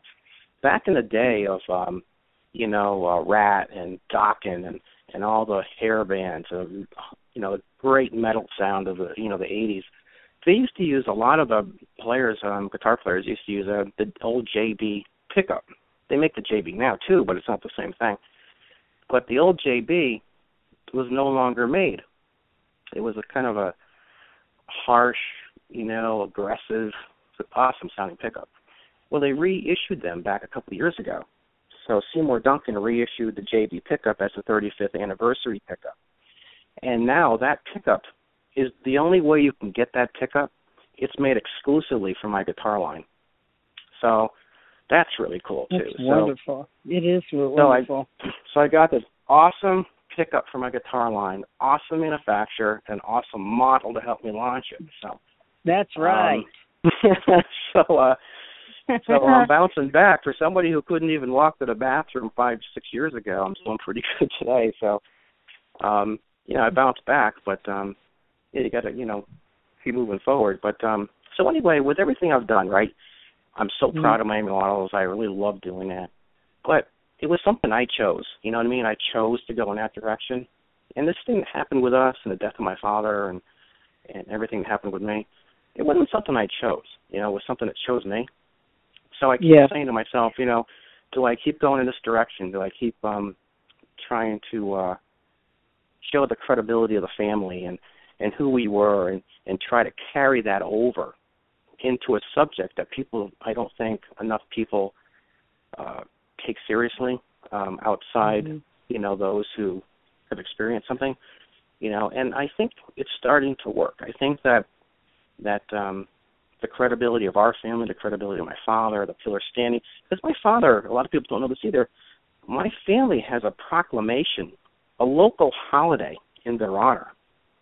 October 6th. October 6th is a locally recognized holiday in Connecticut due to my father. It's amazing. I know, and it's unbelievable. And there's a bench in the city green dedicated to our family. And I'm going to tell you something else that people don't know, and Lana doesn't even know this, I don't think. If she does, I'll be surprised. That from 1960s, how friggin' old I am, from 1960 to 1962, my grandmother was the governess for FDR's grandchildren. And I actually used to play and live in President FDR's grandchildren's home in Cherry Hills, Colorado, and used to hang in their own nursery. So when my father, so when my father graduated law school. That means a lot to us Easterners. I don't know if anybody is listening to what I'm listening to, but, the FDR was, to me, an amazing person. And so was his wife. And I actually, when I lived upstate New York, I actually lived near that mansion there in Hyde Park. Did you really? So, that's how I spent my allowance, was getting into do the tour of their house in upstate New York. That's weird. How cool is that? Well, this was in Cherry Hills, Colorado. I don't know where they are now, but this in the 60s. They lived in Cherry Hills. And so that is kind of how my father got pushed into politics, to running for office, because my mother was captivated by it. She really enjoyed politics and being able to do something different for people. And so that is kind of how, and at the end of the day, my father ended up running for office, being in office, getting this, a friend to mention this at the United Nations, which in turn now became the very first UFO case inducted in history. So everything kind of aligned itself, and yes. So it is kind of strange. And so anyway, Nick, who was going to come on the air tonight, who I know Alana's spoken to him too. It's kind of neat. We're all becoming very good friends again. The thing that's cool about the monument now, that's been all over the news. I mean, unless you've been living in a cave the last 6 months, it's been everywhere. When I was on the cover of the Washington Times, it was in there, pretty much every paper out there. You saw that. This monument, these people who, and Alana mentioned this earlier too, that a lot of people, don't really like to talk about the subject, still today, or whatever, paranormal stuff, did not want to mention that, they had seen something or something that they couldn't explain, or something performing acrobatical movements unknown to conventional aircraft, and then, get heat because their son works at the bank or something like that. So these people in Great Barrington, Massachusetts, and Sheffield decided, they walked into the Historical Society to give a statement, decided they didn't want to do it, and so the conversation came up, well, why don't you do something in honor of it then? So you don't got to put your name out there, do something nice on behalf of it being inducted. So these people pitched in. Some people might have pitched in $5, some pitched in, $100, whatever, and built this frigging 6-foot, 5,000-pound monument. And the town said it was okay to stick it on the backside of this bridge, which is a closed-off road, not far from where it happened in 1969, where all these people who witnessed it, where it went on the radio station and everything like that. So it was perfect. So this woman, Tammy Blackwell, from the Town Hall of Sheffield, gave the authority, and you might know a TV crew or a show called New England Legends, okay? They were there. They were going to film this monument being put there. So I was there, Nick was there, they were shooting, they were filming. And this monument gets moved to this location that was okayed by the town. Well, about 3 days later, some members of the community, last name is Sears and a couple others, Kellogg I think it was, maybe not Kellogg, but Sears for sure, and this Barbara Lombard, didn't want it there. They had second thoughts about it. Well, you can't just move a 5,000-pound monument. Right. So the town gave the approval to put it there, and then kind of backpedaled because they thought that it took away from the ambiance and charm of this bridge that's in Sheffield. Now, they tried to say that the monument in this UFO case was not technically historic because it only happened in the 60s. And so the argument was, 9/11 is historic, and that happened, fairly recently. And then the argument came out, well, it's not really a historic bridge that it's next to. It's a replica of the oldest bridge in Massachusetts. So there was this big argument. I ended up getting letters from lawyers. I had to call my attorney. I called my entertainment law attorney for Miami Models in Miami. I called Pesca and Kyle Silverman and a few others that, they're old friends of mine. And unfortunately, they couldn't really practice in Massachusetts because they're Florida lawyers. But I had an address still in Florida because Miami Models is still technically active. And so I had to get them involved. Anyway, I went to lawyers. It was all over the papers. Anyway, I had to agree to move the monument like 25 feet to get it away from the bridge. So with all the press that's out there about the monument being defaced and moved, no, it's still there. I won. This UFO monument is, as far as I know, the only UFO monument that was funded and paid for by witnesses. It represents the first UFO case ever in the United States to be true, and it now sits and stays and will remain next to the Sheffield Covered Bridge in Massachusetts. We're just so proud of it, happy for you, and it's a small town, but it's so important because a lot of these very odd experiences happen along the East Coast. If you didn't notice, that when I was born, that's when that first UFO flag with the pictures over the UFOs over Washington D.C. That's when I was born, and during the day and the week I was born, day, week, and year I was born. It's like there is a great purpose to this, and I feel that what those residents in the past have been angry about is something they're going to be happy about in the future. You know what I mean? But you have to. Had courage. Yeah, you had courage to actually do something that will cause you a lot of flack. But you got to stick it out because it's going to be okay someday. Because it's okay. So we talked about people that were against it and everything else, but you had all these people for this, and people that won't speak for themselves funded it.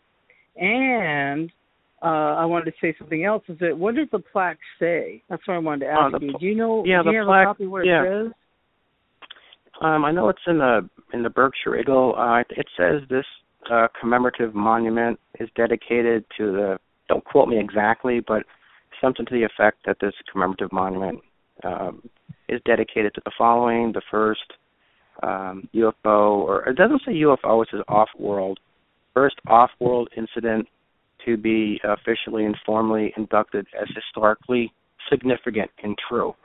And I can tell you that I've also gotten a call from a Daniel and a Carlos, believe it or not, from the Massachusetts governor's office. And I know that from what I understand, the governor's office is also going to issue a proclamation recognizing the fact that a township has formally and officially inducted it as a true event. So that's coming too. That's amazing. It's really wonderful. Yeah, I know. And I'm hoping to get up there and maybe, if Alana's got time, get her up there and, have an event. I know that the Historical Society in the township is looking to, I think next Labor Day, actually bring in I think Ben Hansen's been invited, Mike Barr from Ancient Aliens, a good friend of mine too, to have a conference up there. And I think it would be, all those people that were very supportive. That would be exciting. To have and they're thinking of doing a conference once a year up in Great Barrington, Massachusetts. And I'll tell you, Great Barrington, Massachusetts is a great town. It's a very cool town. It's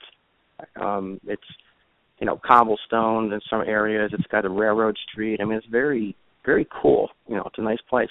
Sheffield, on the other hand, God, I wish it didn't happen in Sheffield. I could have stepped 2 miles away in Great Barrington. That is not right, Tom. It was supposed to happen there. They are a weird bunch, and sometimes the town itself is okay, but my God, I've never seen so many people so angry over a subject. It's not like we were celebrating a serial killer, right? I mean, it's historic, and it's, you know, something that's the first time ever, and you would think they'd get behind it, but you know, these small towns, they just stuck in their ways, I guess. But you know, a lot of the people there were here. You know how hard it was for someone to live in a small town that lives in an area that does not accept anything other than, you know, what they're used to, you know. And then they come forward and they you know how much it costs to build a 5,000-pound monument and get forklifts and move something there and then put a plaque on it just so the town can later go, oh, we think it's silly or stupid. They spray painted it. Some older guy that lived there spray painted the friggin' thing. I'm thinking, here's a guy that represents a town that thinks the monument represents something stupid or silly. But here's a guy who's 70 years old running around with not one color spray paint, but two, blue and white. Goes to the monument with blue and white spray paint, sprays a friggin' monument because he thinks the monument is silly. I mean, where's your thinking? Well, I mean, if I see a 70-year-old with spray paint, very immature person and very fearful person. And I'm thinking, you know, a lot of times people have these kind of severe and strong reactions because they've had experiences themselves. You know what I'm saying? There's something that, because why would a person could care less about a monument unless it's triggering something within them?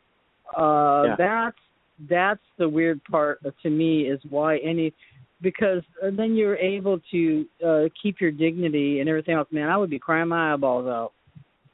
Right. You know what I mean? Well, if they did that to something of mine, I would have just been crying, sitting by the monument crying.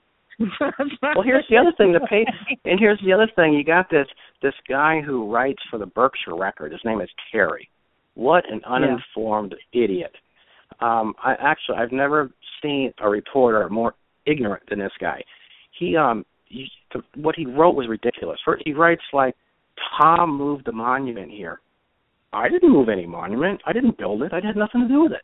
You know, I mean, he's criticizing the Boston Globe. He criticizes the Historical Society, criticizes all these people in writing, in the paper, about how they didn't do their homework and how this is a silly subject. And yet, what he writes isn't even remotely close to the truth. That's the mentality that I find with people that just turns my stomach. You know, it's like, it's the I don't know, it's not even an arrogance. It's just, you know, I don't get it. I don't get what's wrong with people. I mean, you know, it's like anything. You know, if you don't accept something or you can't figure it out or you can't wrap your hands around it, you cast stones. You know, he's no different than the guy who grabbed the spray cans and sprayed the monument. I mean, you learn more about the people doing the complaining than what they're complaining about. Yeah. And it's they don't even know. Do they know how many people are behind you, love you, your family, or they know the history of your family? I mean, what is wrong with that dude?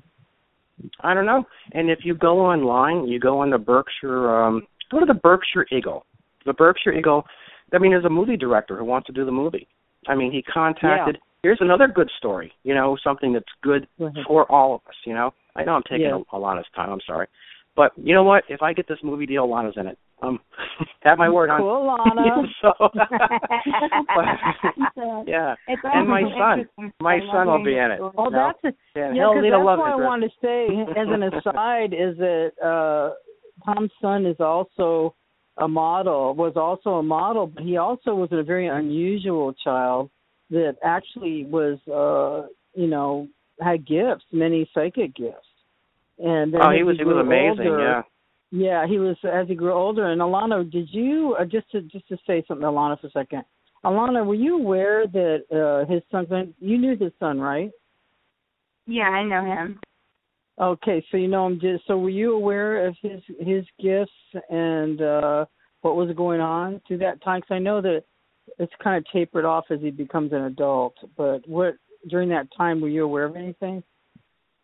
I mean, I've heard something about it, but he's never, like, kind of personally told me about it. It's probably not really a subject to talk about, but he's, you know, I heard about it, but, I mean, I believe that. I mean, a lot of people do have those type of abilities or those type of feelings. Yeah, my son was mathematically brilliant. My grandmother had visions and stuff. She always would talk about it, how, you know, it's kind of like a deja vu thing, but she would dream about stuff, and then she would, you know, wake up, and not necessarily that next day, but somewhere along, you know, a week from then, that something that happened in her dream, a scenario would happen in real life. And she would tell me all the time as a kid that those were her visions, and she had an ability. That's exactly what happens to Chris. We sat there one day, and you know, you remember our house? You've been to my house, right? Yeah. Okay. Beautiful house. You know that little porch that we used to have in front? My son, one day, we were sitting out there, and he was acting kind of, you know, like upset about something, or he just, you know, something was bothering him. That night he got up and ran into my room. I was in a panic, and he goes, you know, he was all scared. You know, he was like, something's wrong. You know, he was young. He was probably only I don't know, 7. And he said the boat's gone, because we used to have a boat on the side of the house. We had a bass tracker or a trailer for a while, and the boat's gone, and he was scared. You know, that we were in danger.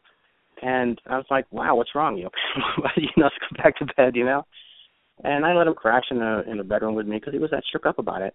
And sure enough, you know, about a week later, he said there was a white Toyota with no hubcaps on it going through our neighborhood, and that's what scared him. Anyway, make a long story short, I had sold the boat 2 weeks later to his football coach when he was in like first, second grade football, and so the boat was gone.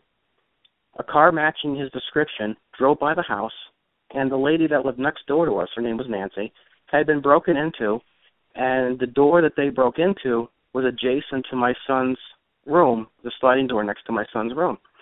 So he had kind of like what she said, almost like a vision, like a dream that woke him up, that bothered him, and then about a week later it happened, just like your grandmother.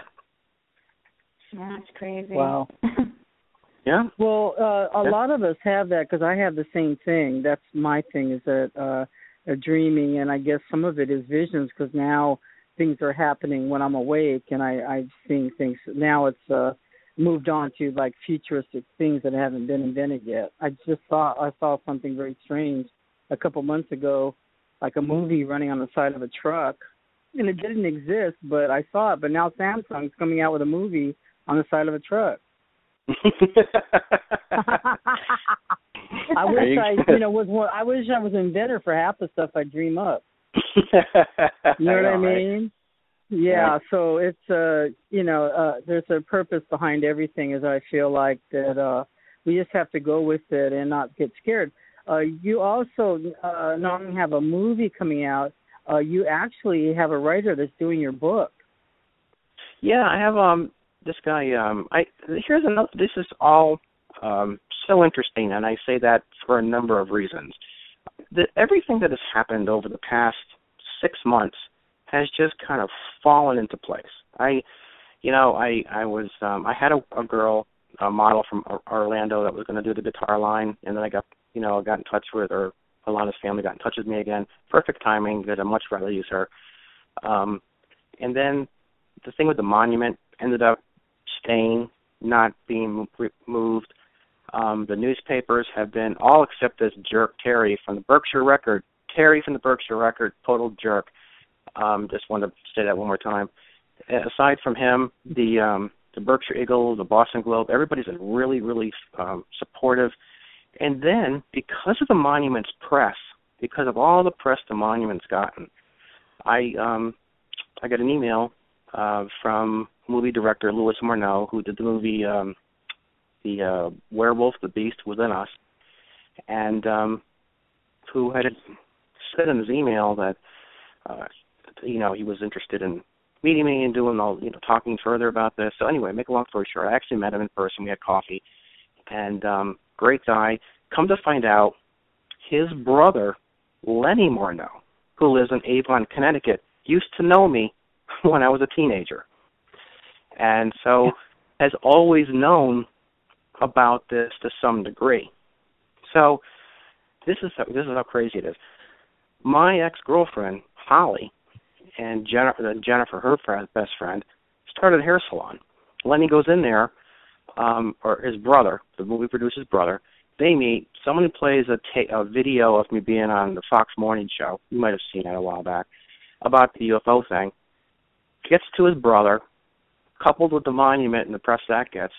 Now his brother, this big shot movie director, he did Bats with Lou Diamond Phillips, Retroactive with James Belushi. He's a good director, and he's got a flair or a taste or an interest in the paranormal stuff. So I ended up having coffee with him in Santa Monica, California, and now he sends me an email saying it's okay to announce his interest in the film. And so he contacts WSBS Radio, and WSBS Radio was actually having Nick on the air with me that day to talk about Nick doing the project for my book, and verifies he's going to do the movie after the book. That also got in the paper. Now, how Nick got involved is when all this stuff was going on with the newspapers, Nick was actually in the town hall, in the city hall with me, with others, when the town hall gave permission to have this monument placed near the bridge, which he went against, I guess, the whole town and different people when he stuck up and said, yes, you gave them permission, because there was a selectman who was saying, no, you can't have it there, we didn't give you permission. What happened with the permission thing was that we went into the town hall like anybody else. You go into a municipality, I don't care what the motor vehicle department, you name it. You go into a town hall, you submit papers for approval for something. The lady at the desk says, come back tomorrow, come back Wednesday, we'll submit it. She gives a file back, comes out into the town hall. I'm there. Nick's there. Other people are there, and says it's approved. So it came down to, well, she didn't have the authority to give you that okay. Look, if you work for the town hall of the city, and the city comes back and says, yes, you have approval to put this monument there, or these people who built this monument or funded this monument can actually have it placed at this spot, and there's a picture shown, and it's okayed by the town, you should not have a problem with that. But their lawyers, or this attorney that was working with this one particular selectman that was being told that shouldn't be there, said, well, those people involved should have spoken to the selectmen directly. They're the ones who call the shots. What kind of thinking is that? You know, anytime you go to a town hall now to get an approval for something, you got to question the people who work there, insult their, credibility, and say, I don't believe you. I need to speak to your boss. Even though this is signed and you're saying it's okay, it's not good enough. I need to speak to somebody, your boss. That doesn't make any sense. So Nick went to the papers and goes, look, I'm a reporter. I also got contacts with Rolling Stone. I do this, whatever. I write for these magazines, these papers, and I was there, and they had approval. So because he was so forthcoming and did what he did and put his neck out there, being that he lives in that town, I said, you know what, that's the guy I want writing my book. Anybody that honest and who stuck to his guns, has that kind of credibility, shows that kind of character, that's the guy I want writing my book. So that's how Nick got to the deal to write my book. And now Louis Morneau is going to do a film. It looks that way. And it's not going to be one movie. It looks like it's going to be a trilogy. He said to me, there's too many generations, cool. too many years. You're going from the 60s, 80s with the United Nations stuff, your father running for office, and now the induction of the monument and all the news about the monument. It's almost like 3 separate small books, So his idea was to write 3 novellas, 150-page books under one hard copy, because there's no way that if you were to make a movie hypothetically that you could, go from the 60s to 2015. It just is too many years there. So Nick's going to write it. I think Lenny's got the movie coming out. Alana's going to be the spokesperson for everything. Cool. Yeah, we have to have her. And then also we need to see her down at the UFO Museum. Now the Reed case has its own display at the International UFO Museum and Research Center in Roswell, New Mexico. And we need to get her down there sometime because it'd be a trip for you, Alana. I don't know if you ever went. Oh, yeah. That's when all the aliens and the people get dressed up, and it's really kooky. It's cuckoo because I've been there, and when I was there a couple years ago, people were dressing up like Avatar. So this really young girl was had the whole body paint Avatar and everything else. But it's just you meet your people there. It's a lot of fun. It has turned into a big, huge thing, and I know Tom's been there. And actually, what I've seen there is that Thom has his own your own display there, and the actual replica of the disc that you saw, that someone had made this beautiful replica of what you saw, which is sort of amazing. So it's there. And along with where are the drawings of your childhood drawings of the UFO? Yeah, that was the whole Sheffield Great Barrington case, if you will. Now it's being called the Labor Day case. Has its own wall. It has the sketches that I drew as a child are there. There are drawings from other people related to our case that are on this wall. There's a 4-foot high display that has the discs spinning and lights on it that was made by Thom Jensen, who has a company called T-Toys. I think it's in Minnesota. I'm not 100% sure. But he made display, did a great job with it. Nice guy. And it's donated to the museum. And I think there's a second one being made for the Historical Society that's going to mirror it. It's going to be set up pretty much the same. I think the Historical Society in Massachusetts is going to have almost an identical display as the Roswell UFO Museum. So, from what I understand, I love it because to us it's like Mecca. I mean, it's stupid. We get to go out all to eat dinner together. You know what I mean? So we have a lot of fun, and then we see all our special friends, and it's a lovely time. And everybody goes out to dinner every night and eats with everybody. You know what I mean? So we'll have Tom Reed sitting next to him. Will be Travis Walton sitting next to him. Will be Yvonne Smith and sitting next to her. It's like that. You know what I mean? That we're all over there. And so, Alana, if you're going to be the spokesperson, I don't know if he's going to make you dress up as an avatar. But you have to put one of those sexy space uniforms on or something cute. Oh, yeah, you'll see me dressed up, definitely. Wouldn't that be cute? I think it would be cute because it's it's a fun, it's relaxing, and hopefully I'll make it out there next year, and then we can all hang out and all that. But especially, Tom, you have to commemorate all your stuff there because it's amazing to all of us. We're actually lucky to have you and that you came out, because if you did not come out, we wouldn't have all. Just think, we wouldn't have all this wealth of information. And your poor Pop, well, God rest his soul, that he might be operating from beyond, because I don't believe that we really die. I believe that he's still there. He knows all the secrets now, and maybe some of our loved ones that passed are orchestrating some of this. I don't know. But it's too strange. How do we all know each other? It's strange. It's kind of weird. It is kind of interesting that everything is somewhat falling into place, and I'm not even looking for it. No. And it's falling right into our lap. I got a call from Alana's mother out of the blue, and it was just like perfect timing. And the thing with Nick, I had a writer, by the way, who was actually an agent, a book agent, and I let him go for Nick because everyone wants a book agent because they got they can get into any publishing house pretty much. But when things feel right, they feel right. And I think you know your head's going to tell you one thing, your heart's going to tell you something, but your gut never lies to you. You know what I mean? And so I always go with my gut feeling, and right now I think everything is coming together, and I really hope that this guitar line that Alana's going to work with me on really gets her attention again, because she certainly deserves it. She's an amazing model, by the way. I mean, I don't really talk about it enough, but I mean, I remember seeing some of her stuff. What was it when you did Polo Black Label? Weren't you on a yacht or something when you shot that?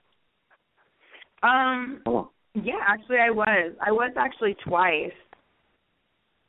What happened? Cause I remember seeing some of the tear sheets. I don't know if they know what a tear sheet is, but where was that? Off from Miami? Yeah, that was in Miami. It was like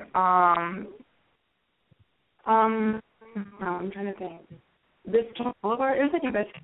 I remember seeing like a book run on like a wooded boat, like wood planks or something. I don't know. I remember seeing the tear sheet for it, the ad for it, and I don't know. I mean, I think it's this is just seems to be tying so many people together that need it and deserve it. You know what I mean? Yeah. Sure. Yeah, they need it and deserve it, and it's all coming together because, it's okay. So the thing is that we're all determined to keep rolling with it and keep going and rolling with the punches and everything else. But also to get encouragement and confirmation is the greatest satisfaction.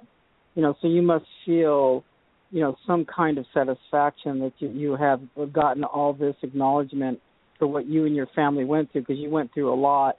However, you did get the accomplishment of getting all this acknowledgement, which is awesome. Because most of us have been hiding in the closet. I didn't come out till like 3 years ago, even though I've been to Yvonne Smith's group for over 22 years. But it's I'm going back out to California. I told you that. Yep. Yeah, the thing is, I didn't. Next time you're coming out here. I'm going to California July.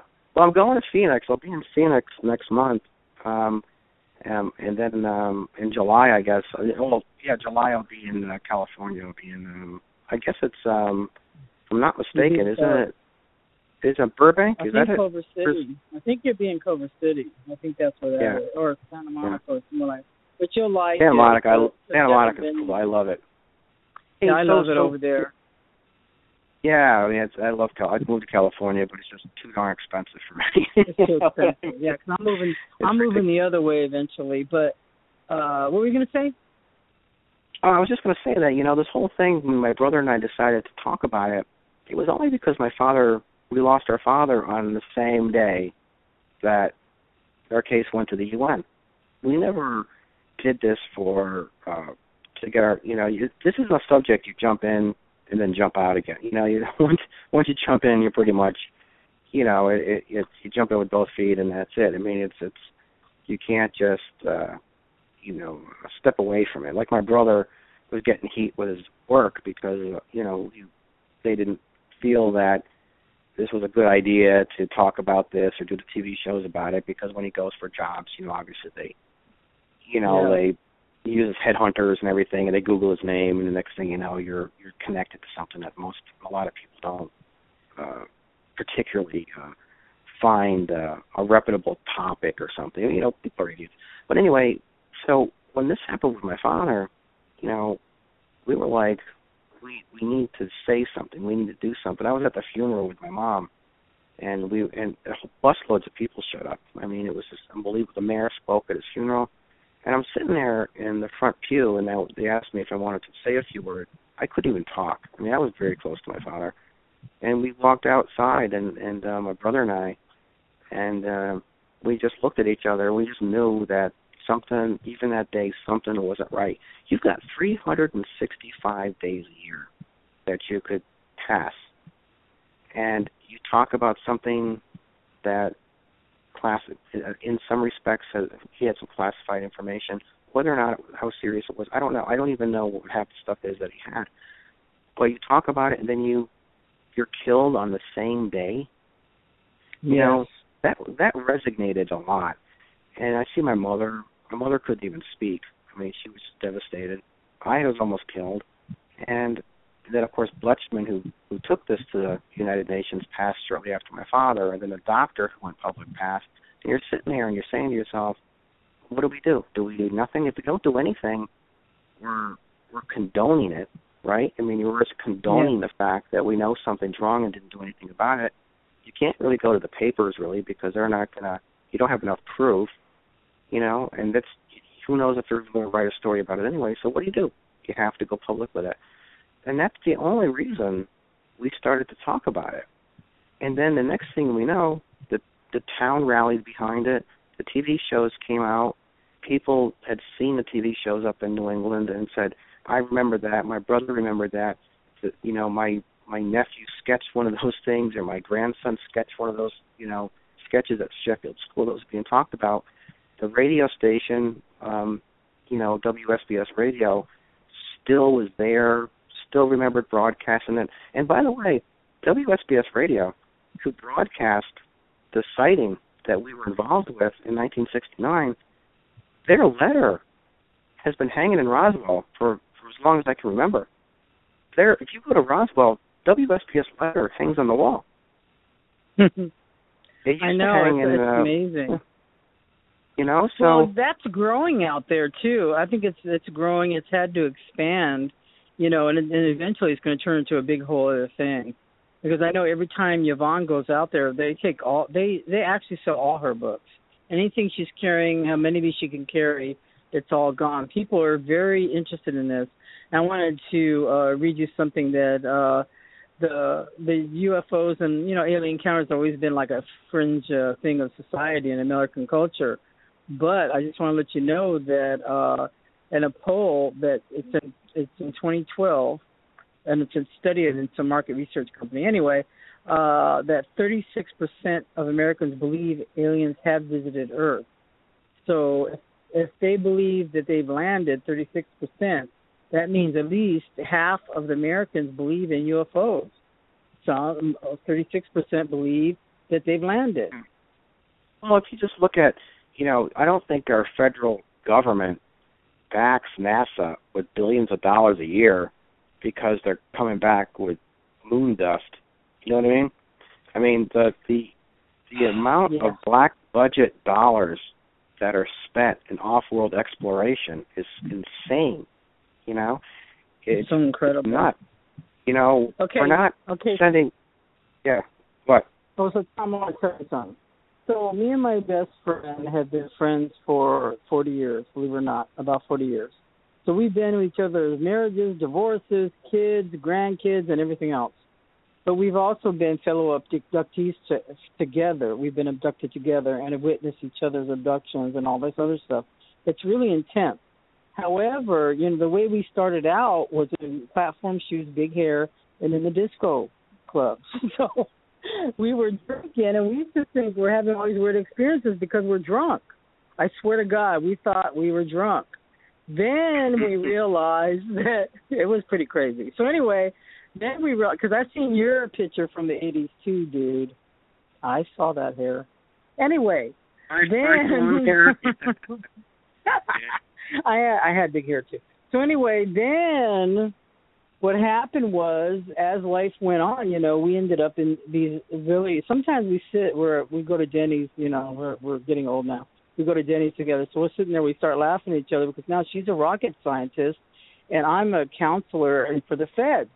So we laugh at each other thinking, now how the hell did this happen? You know what I mean? But she's had me keep and I can't mention her name on the air because of it. She's NASA trained and she worked for a big aviation company, right? And she worked on the rockets and the satellites and all that. So one day she says, Charlotte, we've had a lot of bizarre experiences together, but my point is one day she called me and she says, I got to come over, I got to tell you something. I went, what? She says, I'm now working on a satellite that's actually looking for life on other planets. After all this time that she was sworn that there's nothing out there, now they're looking for it. It's switched around. I said, well, why did they try our living room? Because that's where they are. We were laughing so hard, but we were actually looking at each other. She's standing on the front porch staring at each other because of how bizarre it all comes around. You know what I mean? So it's better to be out with it and be honest, Yeah, I think the tide is changing, and you're either ahead of the wave, riding the wave, or behind the wave. And I've never been one to be behind the wave. I like to be out front, and I pretty much. Yeah. Do you believe that you were, like Yvonne's book, do you believe that you were chosen for this? You and your family? I don't know. I think, a lot of people ask, why do you think this happened in your area? Because what happened with our family wasn't isolated to us. Let's face it, 4 towns know about it. We just happen to own the 80 acres of property where... Okay, just steady your phone a little bit, Thom.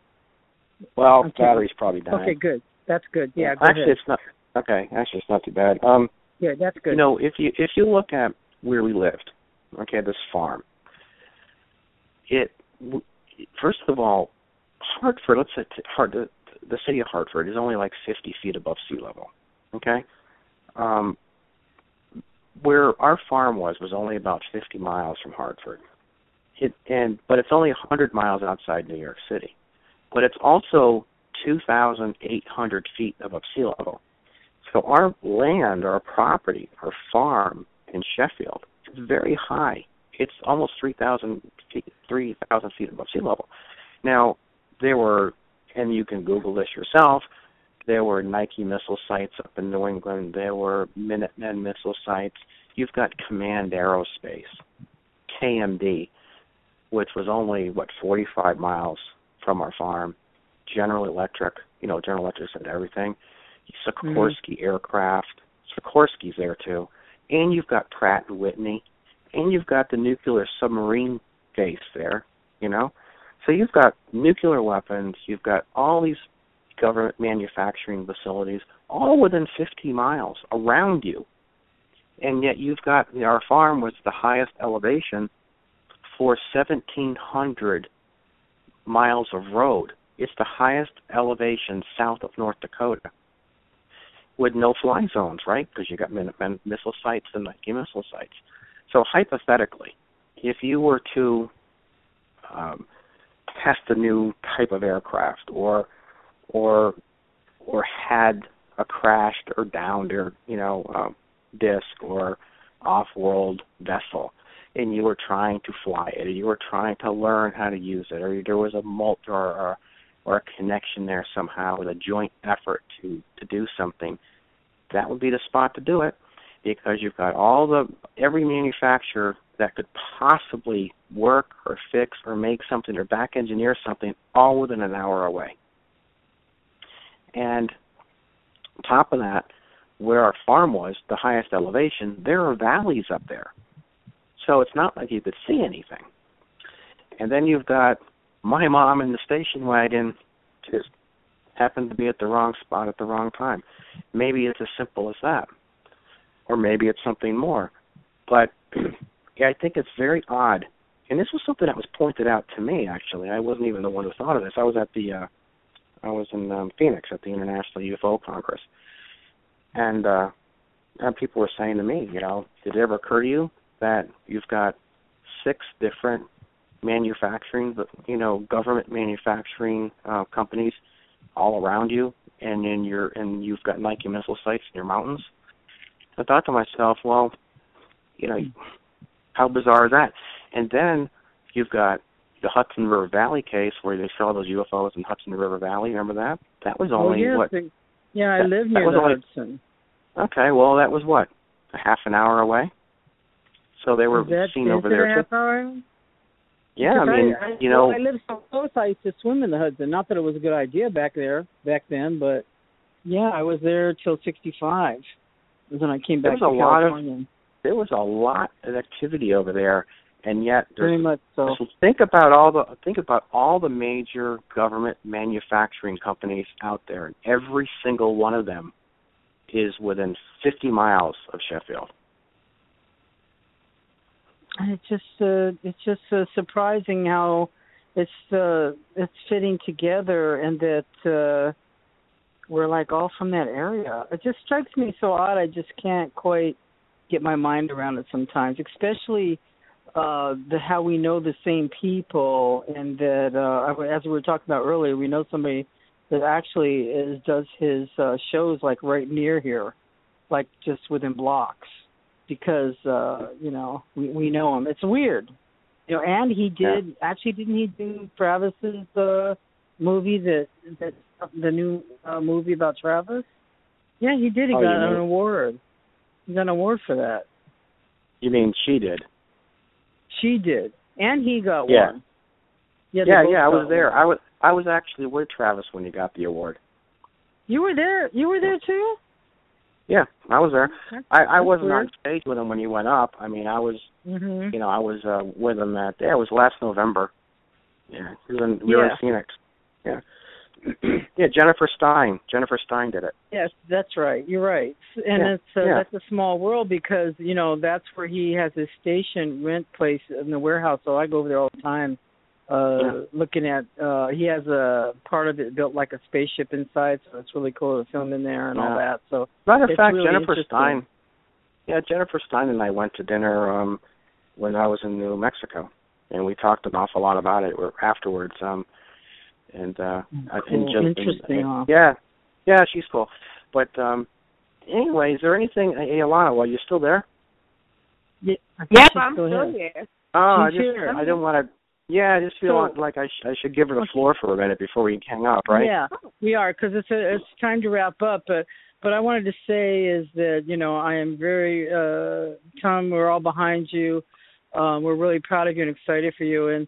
And part of your life drive is actually art and music and modeling and things like that. So you're really into photography, into the arts, and that's why you're doing the new guitar line too, because music, is your lifelong love. And Alana is going to be talk about the music line too. So that's how we'll wrap up the show, talking about what's going to happen next with the guitars and stuff like that. So, Alana, did you want to say something as we close for the night? Sorry, excuse me. Yes, but anyways, for the guitar line, I'm actually going to be going to Tennessee. I think, Thom, in October 12th. November maybe. Yes, and we're going to we're doing a shoot. Alana is going to be doing a shoot at it's going to be at Lane Music in Knoxville, actually. So Alana's coming to Tennessee to do the basically a shoot for the NAGS website and for the promo for the guitar launch. So she's going to be in town. Didn't you do a shoot today? Weren't you taking some shots today? Yeah, I took some photos today. That was pretty cool. But I'm also trying to pick out some cool outfits that are going to go with the guitar because I kind of want to have the same type of persona every time I go. Like whenever I go in November to Tennessee, I'm going to go to an event, which is pretty awesome. And I'm just happy that I get the opportunity not only to work with Thom, but just to be a part of the whole story, because at the end of the day, the story is huge. And I just not only, I just think because, Thom's coming out with this and he's telling what happened to him, it's going to give other people who have been through this, the courage and the bravery to maybe come out with what has happened to them. Because, most people are so scared that they don't know what to say. They don't know what people are going to think. But they're going to see what Thom's doing, and they're going to take that and, maybe come out with something else or something that happened that's crazy. And then with the whole movie and the book that's coming out, in the movie, I'm just so happy to be a part of it. And I couldn't thank Thom enough, to be honest. So, again, thank you, Thom. No, you're welcome. Thank you so much, Thom. And then thank you, Alana, so much for being on. I just want to thank you for being on and having the courage to come and talk about this tonight, because you're sticking your neck out too, but just join the club, okay? And I want to thank you. And Alana, it's cool because we look forward to seeing much more of you and to see you around. And you've got to show up and come down to Roswell sometime and see us. And we're looking forward to seeing you in that movie and everything else and the guitars and it's just wonderful. So I just want to thank you so much for being on live with us tonight, and you take care and have a good evening, Alana. Thank you so much for the opportunity for having me on here. I appreciate it as well. Thanks, You're Alana. very welcome. Okay, good night, Alana. Good night. Good night, guys. Okay, Thom, I want to just tell you that It's been wonderful having you on. I've got a tremendous amount of feedback and people calling in and hanging on the phone and everything else. And I had a lot of questions. But that will be for another show. And I just want to thank you and encourage you to just keep it up. Don't give up, brother. Just keep going because, you took it a lot better than I did. And I'm really proud of you for that. And we all stand with you, as you go on this next adventure in life. And it's very, very exciting for all of us. And we appreciate you being on the Paranormal Sacred tonight. Oh, it's great. Thanks for having me. I really appreciate it. And I apologize for what happened last time. I guess I just couldn't get through. But, things happen for a reason. And I think tonight was a great show, and I'm glad Alana was able to make it. And thanks for having me. And I can always, anyone's ever got any questions or just wants to reach out to me, my website's TOMREED.info. And I do my best to, my email's on there. I'll do my best to get back to everybody. I don't like when someone doesn't respond to me, so, I make sure that I get back to everyone that I can. So anyone has any questions, go to my website and email me, and I'll be happy to, I'll do my best to answer what I can. Yes, thank you so much. And then where are you going to be next, your next stop, where are you going to be sharing live? Well, this is something I haven't told anyone. I think after this year, I don't think I'm going to be doing many conferences anymore. I've got to get back to my livelihood. My mother actually had a open heart surgery, and she's living with me now. She's staying with me, so I got to keep an eye on her, and I've got a son I'm raising and a work to do, and so I don't know if I'm going to have the time to get out there like I have been, but But I do know I'm always at Roswell. And I do Dragon Con is in there every year. I'm at Dragon Con, but I think next year I'm going to be going out to see Yvonne Smith at Ciro. Yeah, I've got a few conferences, but I am going to be backing off from it a little bit. I just don't have the time. I hope to get to maybe Contact in the Desert. That was something I was supposed to be there this year, but there was a little bit of a mix up there. But my next one lined up. I'm going to be in Phoenix at Phoenix MUFON, and then I believe I'm going to Sedona that same week, and then I guess that's basically it for the year.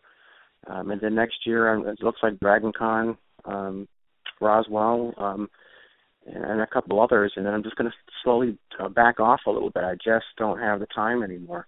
I just don't. So. Well, you have to work. You have to work and concentrate on your art. So that's what I think you should be doing. It'll be a good thing. But, we thank you again for being on and sharing with us. And no worries. Forget about what the early part of the show is because it's going to be gone. Anyway. I hope so. Don't worry. It has to do its thing after the show, but then I'll take care of it because I learned how to actually edit my own audio now. So take care of that. I will. So God bless. Just take care, and our prayers are with your mother, and God bless you and yours.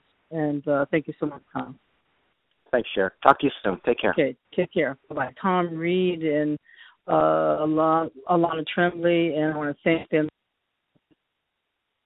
We're friends with Thom Reed, and of course, we of the show love him, and our prayers go out for his mom, and that she had open heart surgery. God bless her. That she heals fast and that everything will be okay. And so keep them in your kind thoughts. So coming next week, we'll have another astonishing guest at 6 p.m. Pacific Standard Time every Friday. The Paranormal is Sacred. That's where we are. Don't forget about us. Anyway, because we don't forget about you. Anyway, follow links to contact me. You can leave me a message. You'd like to be part of our show or for general help and assistance. I want to thank all of you guests in chat. You guys are the bomb. And also for the call-in and people that listen. We appreciate you. I'm sorry I couldn't get to everybody's call. We just got too busy, and just was an awesome show tonight. I want to thank again Thom and Alana for having a wonderful show tonight. And remember to tell your friends the Paranormal and the Sacred is a place where the unheard may be heard. And recommend us to your family and friends. And God bless you, everyone. May your best dream come true and true love in your heart. Love you. Bye-bye.